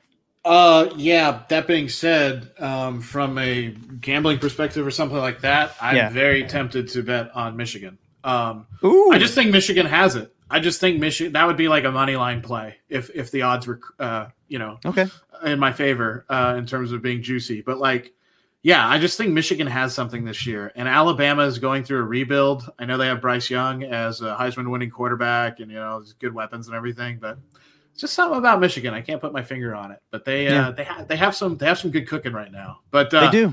That being said, Alabama versus Michigan. If you're the college football playoff committee and you're the networks, you're getting on your knees praying for that to happen. Oh yeah, those ratings will be huge. Yeah, that would be huge. That's what I'm rooting for, but I don't know if we'll get that. I think Georgia, just being an SEC team, may beat Michigan. Do you think Jim Harbaugh lets his team lose to Georgia? I think he tries to do obviously he will, but it could be like Ohio State beating Clemson last year. It could be. So I think it's interesting. But that being said, one thing I feel bad for Cincinnati. One thing the CFP does, and that the BCS era did do, was the BCS really valued undefeated seasons, even from non-Power 5. Although you did see Boise kind of get screwed out of maybe playing for a national championship a few times. That being said, Cincinnati has a perfect season. They play everybody in front of them. They win. And they're the 4th seed. That sucks. You go perfect, and you're the bottom dog. You're the bottom ranked one. That was always going to happen, in my opinion. Just given on Cincinnati's strength of schedule and everything. But hopefully they make it a game. Not for your sake. I didn't want Alabama to kill them. I don't want it to be a game at all. No, no way. Please. No. Real quick here before we start making some picks for the NFL week coming up, Week 17. Warriors. Fantastic victory against the Phoenix Suns on Christmas Day. You and I were texting about it. The Warriors, it's a statement win for them to go into Phoenix and beat them at full strength. And the Warriors missing a lot of guys due to COVID, and of course not having Klay Thompson and not having James Wiseman. Things can only get better for the Warriors from here. Yeah, things can only get better. And we were texting back and forth. Kind of the feeling is this is maybe the best the Suns can be. And the Warriors are just scratching the surface, it feels like. And I kind of wonder who'll make the bigger impact first when they come back, whether it's Wiseman or Klay Thompson. Part of me thinks Wiseman just because he has that rebounding ability and a few different things, but Thompson's an offensive machine and can play defense. That was a hell of a win. And Otto Porter Jr. getting in for him in the end. Yeah, Otto Porter Jr. And then you saw that shot of him looking back at the Phoenix Suns bench. Yeah, that was awesome to see. It's also really cool to see that Stephen Curry's kind of had detractors his whole career from the media or fans he's just a point guard or he's not big enough. All he does is shoot threes. It's guess what? The guy's pretty damn good at doing what he does, and he's taken on the primary and secondary scoring roles on that team. And they wanted to win that game because they had lost to Phoenix a few weeks back. So I think they were just we win on Christmas Day. We're gonna win. 100%. Yeah. Well, Alain, you're filling in this week, so you get the chance to go up against me in some football picks. Ooh. And for those that were counting last week, Steven didn't own up to his bet, but me and him tied last week. And it's a pain in the ass to get a hold of Steven for a text message to do a tiebreaker. So I'm just going to give him the victory. We're all even up. Wow. Steven doesn't have to do the thing anymore. He did a double or nothing. He tied me. Classy. Yeah, I'm a classy guy. I'm giving today. Festivus. Yeah, it's Festivus. Yeah, it's a new year. It's a new Dairy P. So let's do this edition of Wins or Wangs. Who will come out on top and who will spend the next day on the pod? It's time for Wins or Wangs. And Alain, since this is your one-off, we may have to have you come back and do the punishment if you lose this week. But let's pick some games here for Week 17 in the NFL. And Week 17 usually means the end of the season, Alain, but not this case. We got one more week of football, so these games are going to be juicy given playoff scenarios. But let's start things off with Philadelphia, who is currently the 7th seed of the NFC, going to Washington to take on the football team. Who you got, Alain? I like the Eagles on the road to cover 3.5. Who do you like to win, though? I like. Give me your they'll Vegas win. stuff, which I can't do, but give me your Vegas stuff and your picks. I think the Eagles win outright. Okay. I actually don't think they're going to win. I think the Eagles are a good football team. I don't think they're a playoff team. They just played Washington a couple weeks ago, and usually when you play somebody in that short of time, the other team gets an advantage, figures out what they did wrong the last time. I'm taking the football team. Okay. All right. Buccaneers at the Jets. We're probably both on the same side here. Buccaneers Jets, right? there. Yeah. Oh, sorry. Yeah, Buccaneers. Throw a fast one at me there. Yeah. No. Yeah. Buccaneers. Okay. Buccaneers.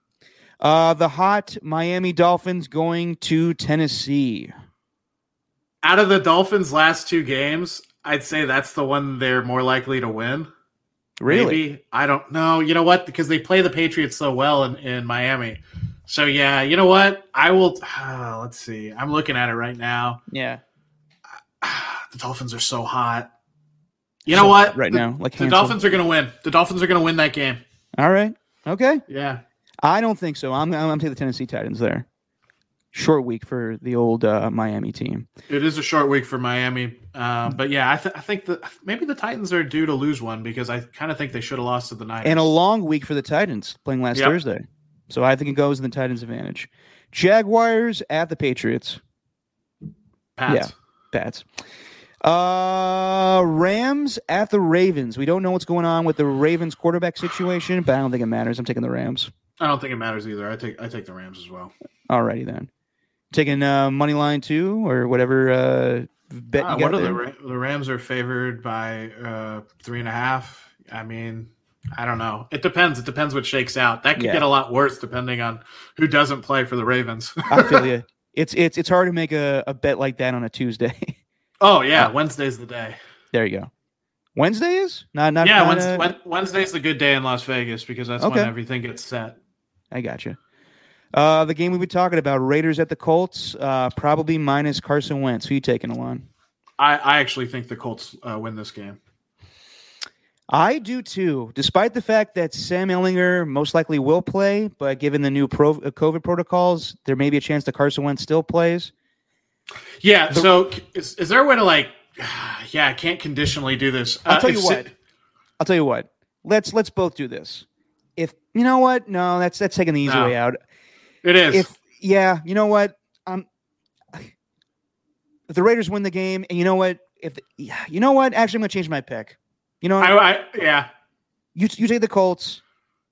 Given everything with John Madden, let's go Raiders. Yeah, so I do think Sam Ehlinger is going to end up playing, not Wentz. Yeah. The Raiders are going to win. I'll still take the Colts then. Win it for Madden. Let's win it for Madden, guys. I want the Raiders. Full disclosure, I want the Raiders to win. So no, badly. I know. Yeah, of course you do. Giants at the Bears. Bears. Are you going to watch that game? No. The Bears put up a good fight against Seattle. They did. Yeah, I guess I'll go with the Bears there. Yeah, I'll go with the Bears. I don't know. Is Jake Fromm playing quarterback for the Giants? Yeah, I mean, Nick Foles will. If it's Nick Foles again, then I like their chances. Falcons at the Bills. You know what? I'm going to take the Falcons in that game to win. And I don't know why. That'll be my upset special. No, the Bills are going to win that game. The Bills can't lose that game. Yeah, the Bills. Yeah. No, Bills are winning that game. The premier game in the early slots, Chiefs at the Bengals. I like the Bengals, actually. Ooh. Yeah. I think the Chiefs are going to win that game. I'll take the Chiefs. Then the late games, Texans at the 49ers. We don't know who's playing quarterback for the 49ers. Even if it's tough because the Texans just came off such a monstrous win against the Chargers. Yeah. That being said, they're a pretty bad football team roster-wise. Yeah. You got to go with the Niners. I'm taking the Niners as well. One of the few times I take the Niners on this podcast. Broncos at the Chargers. I think after the Chargers have had 2 really bad losses, they had a heartbreaker against the Chiefs, and they just flat out get their ass kicked with Rex Burkhead running all over them. Despite that they had COVID situations, I still think they should have beat the Texans, but they don't. They're reverting back to their old Charger ways. But I think they get the job done and beat the Denver Broncos. I think they beat the Broncos as well. I don't think, and it doesn't matter who is playing quarterback for the Broncos. I just think they lose no matter what. Panthers at the Saints. If everything is cleared up for the Saints with their COVID situations, I'll take the Saints. I'm going to take the Panthers because I don't think they're going to be all cleared up. That's just Okay. my feeling. I just feel like there's going to be more. Yeah, hopefully not. But that Saints defense is playing really well. If they don't make the playoffs, that's a shame because I think Sean Payton's doing a fantastic job. I'm talking about Sean Payton, not Kevin James. Lions at the Seahawks, both teams that are out of the playoff mix. But what the hell? Let's see who wins this game. Yeah, we'll see who wins that game. The Lions have been so good ATS this year, but I mean, yeah, the Seahawks are going to win at home. Yeah. Well, real quick, they didn't about the last Seahawks. How many NFC teams are probably happy after watching that Chicago Seahawks game that the Seahawks are not in playoff contention and having to host a home football game? Could you imagine? I wouldn't want to go through Seattle if it's snowing like that and that crowd's crazy. How many times you see it snow in Seattle like that? I remember a game in 2006 on Monday Night Football where Sean Alexander rushed for 200 yards against the Green Bay Packers.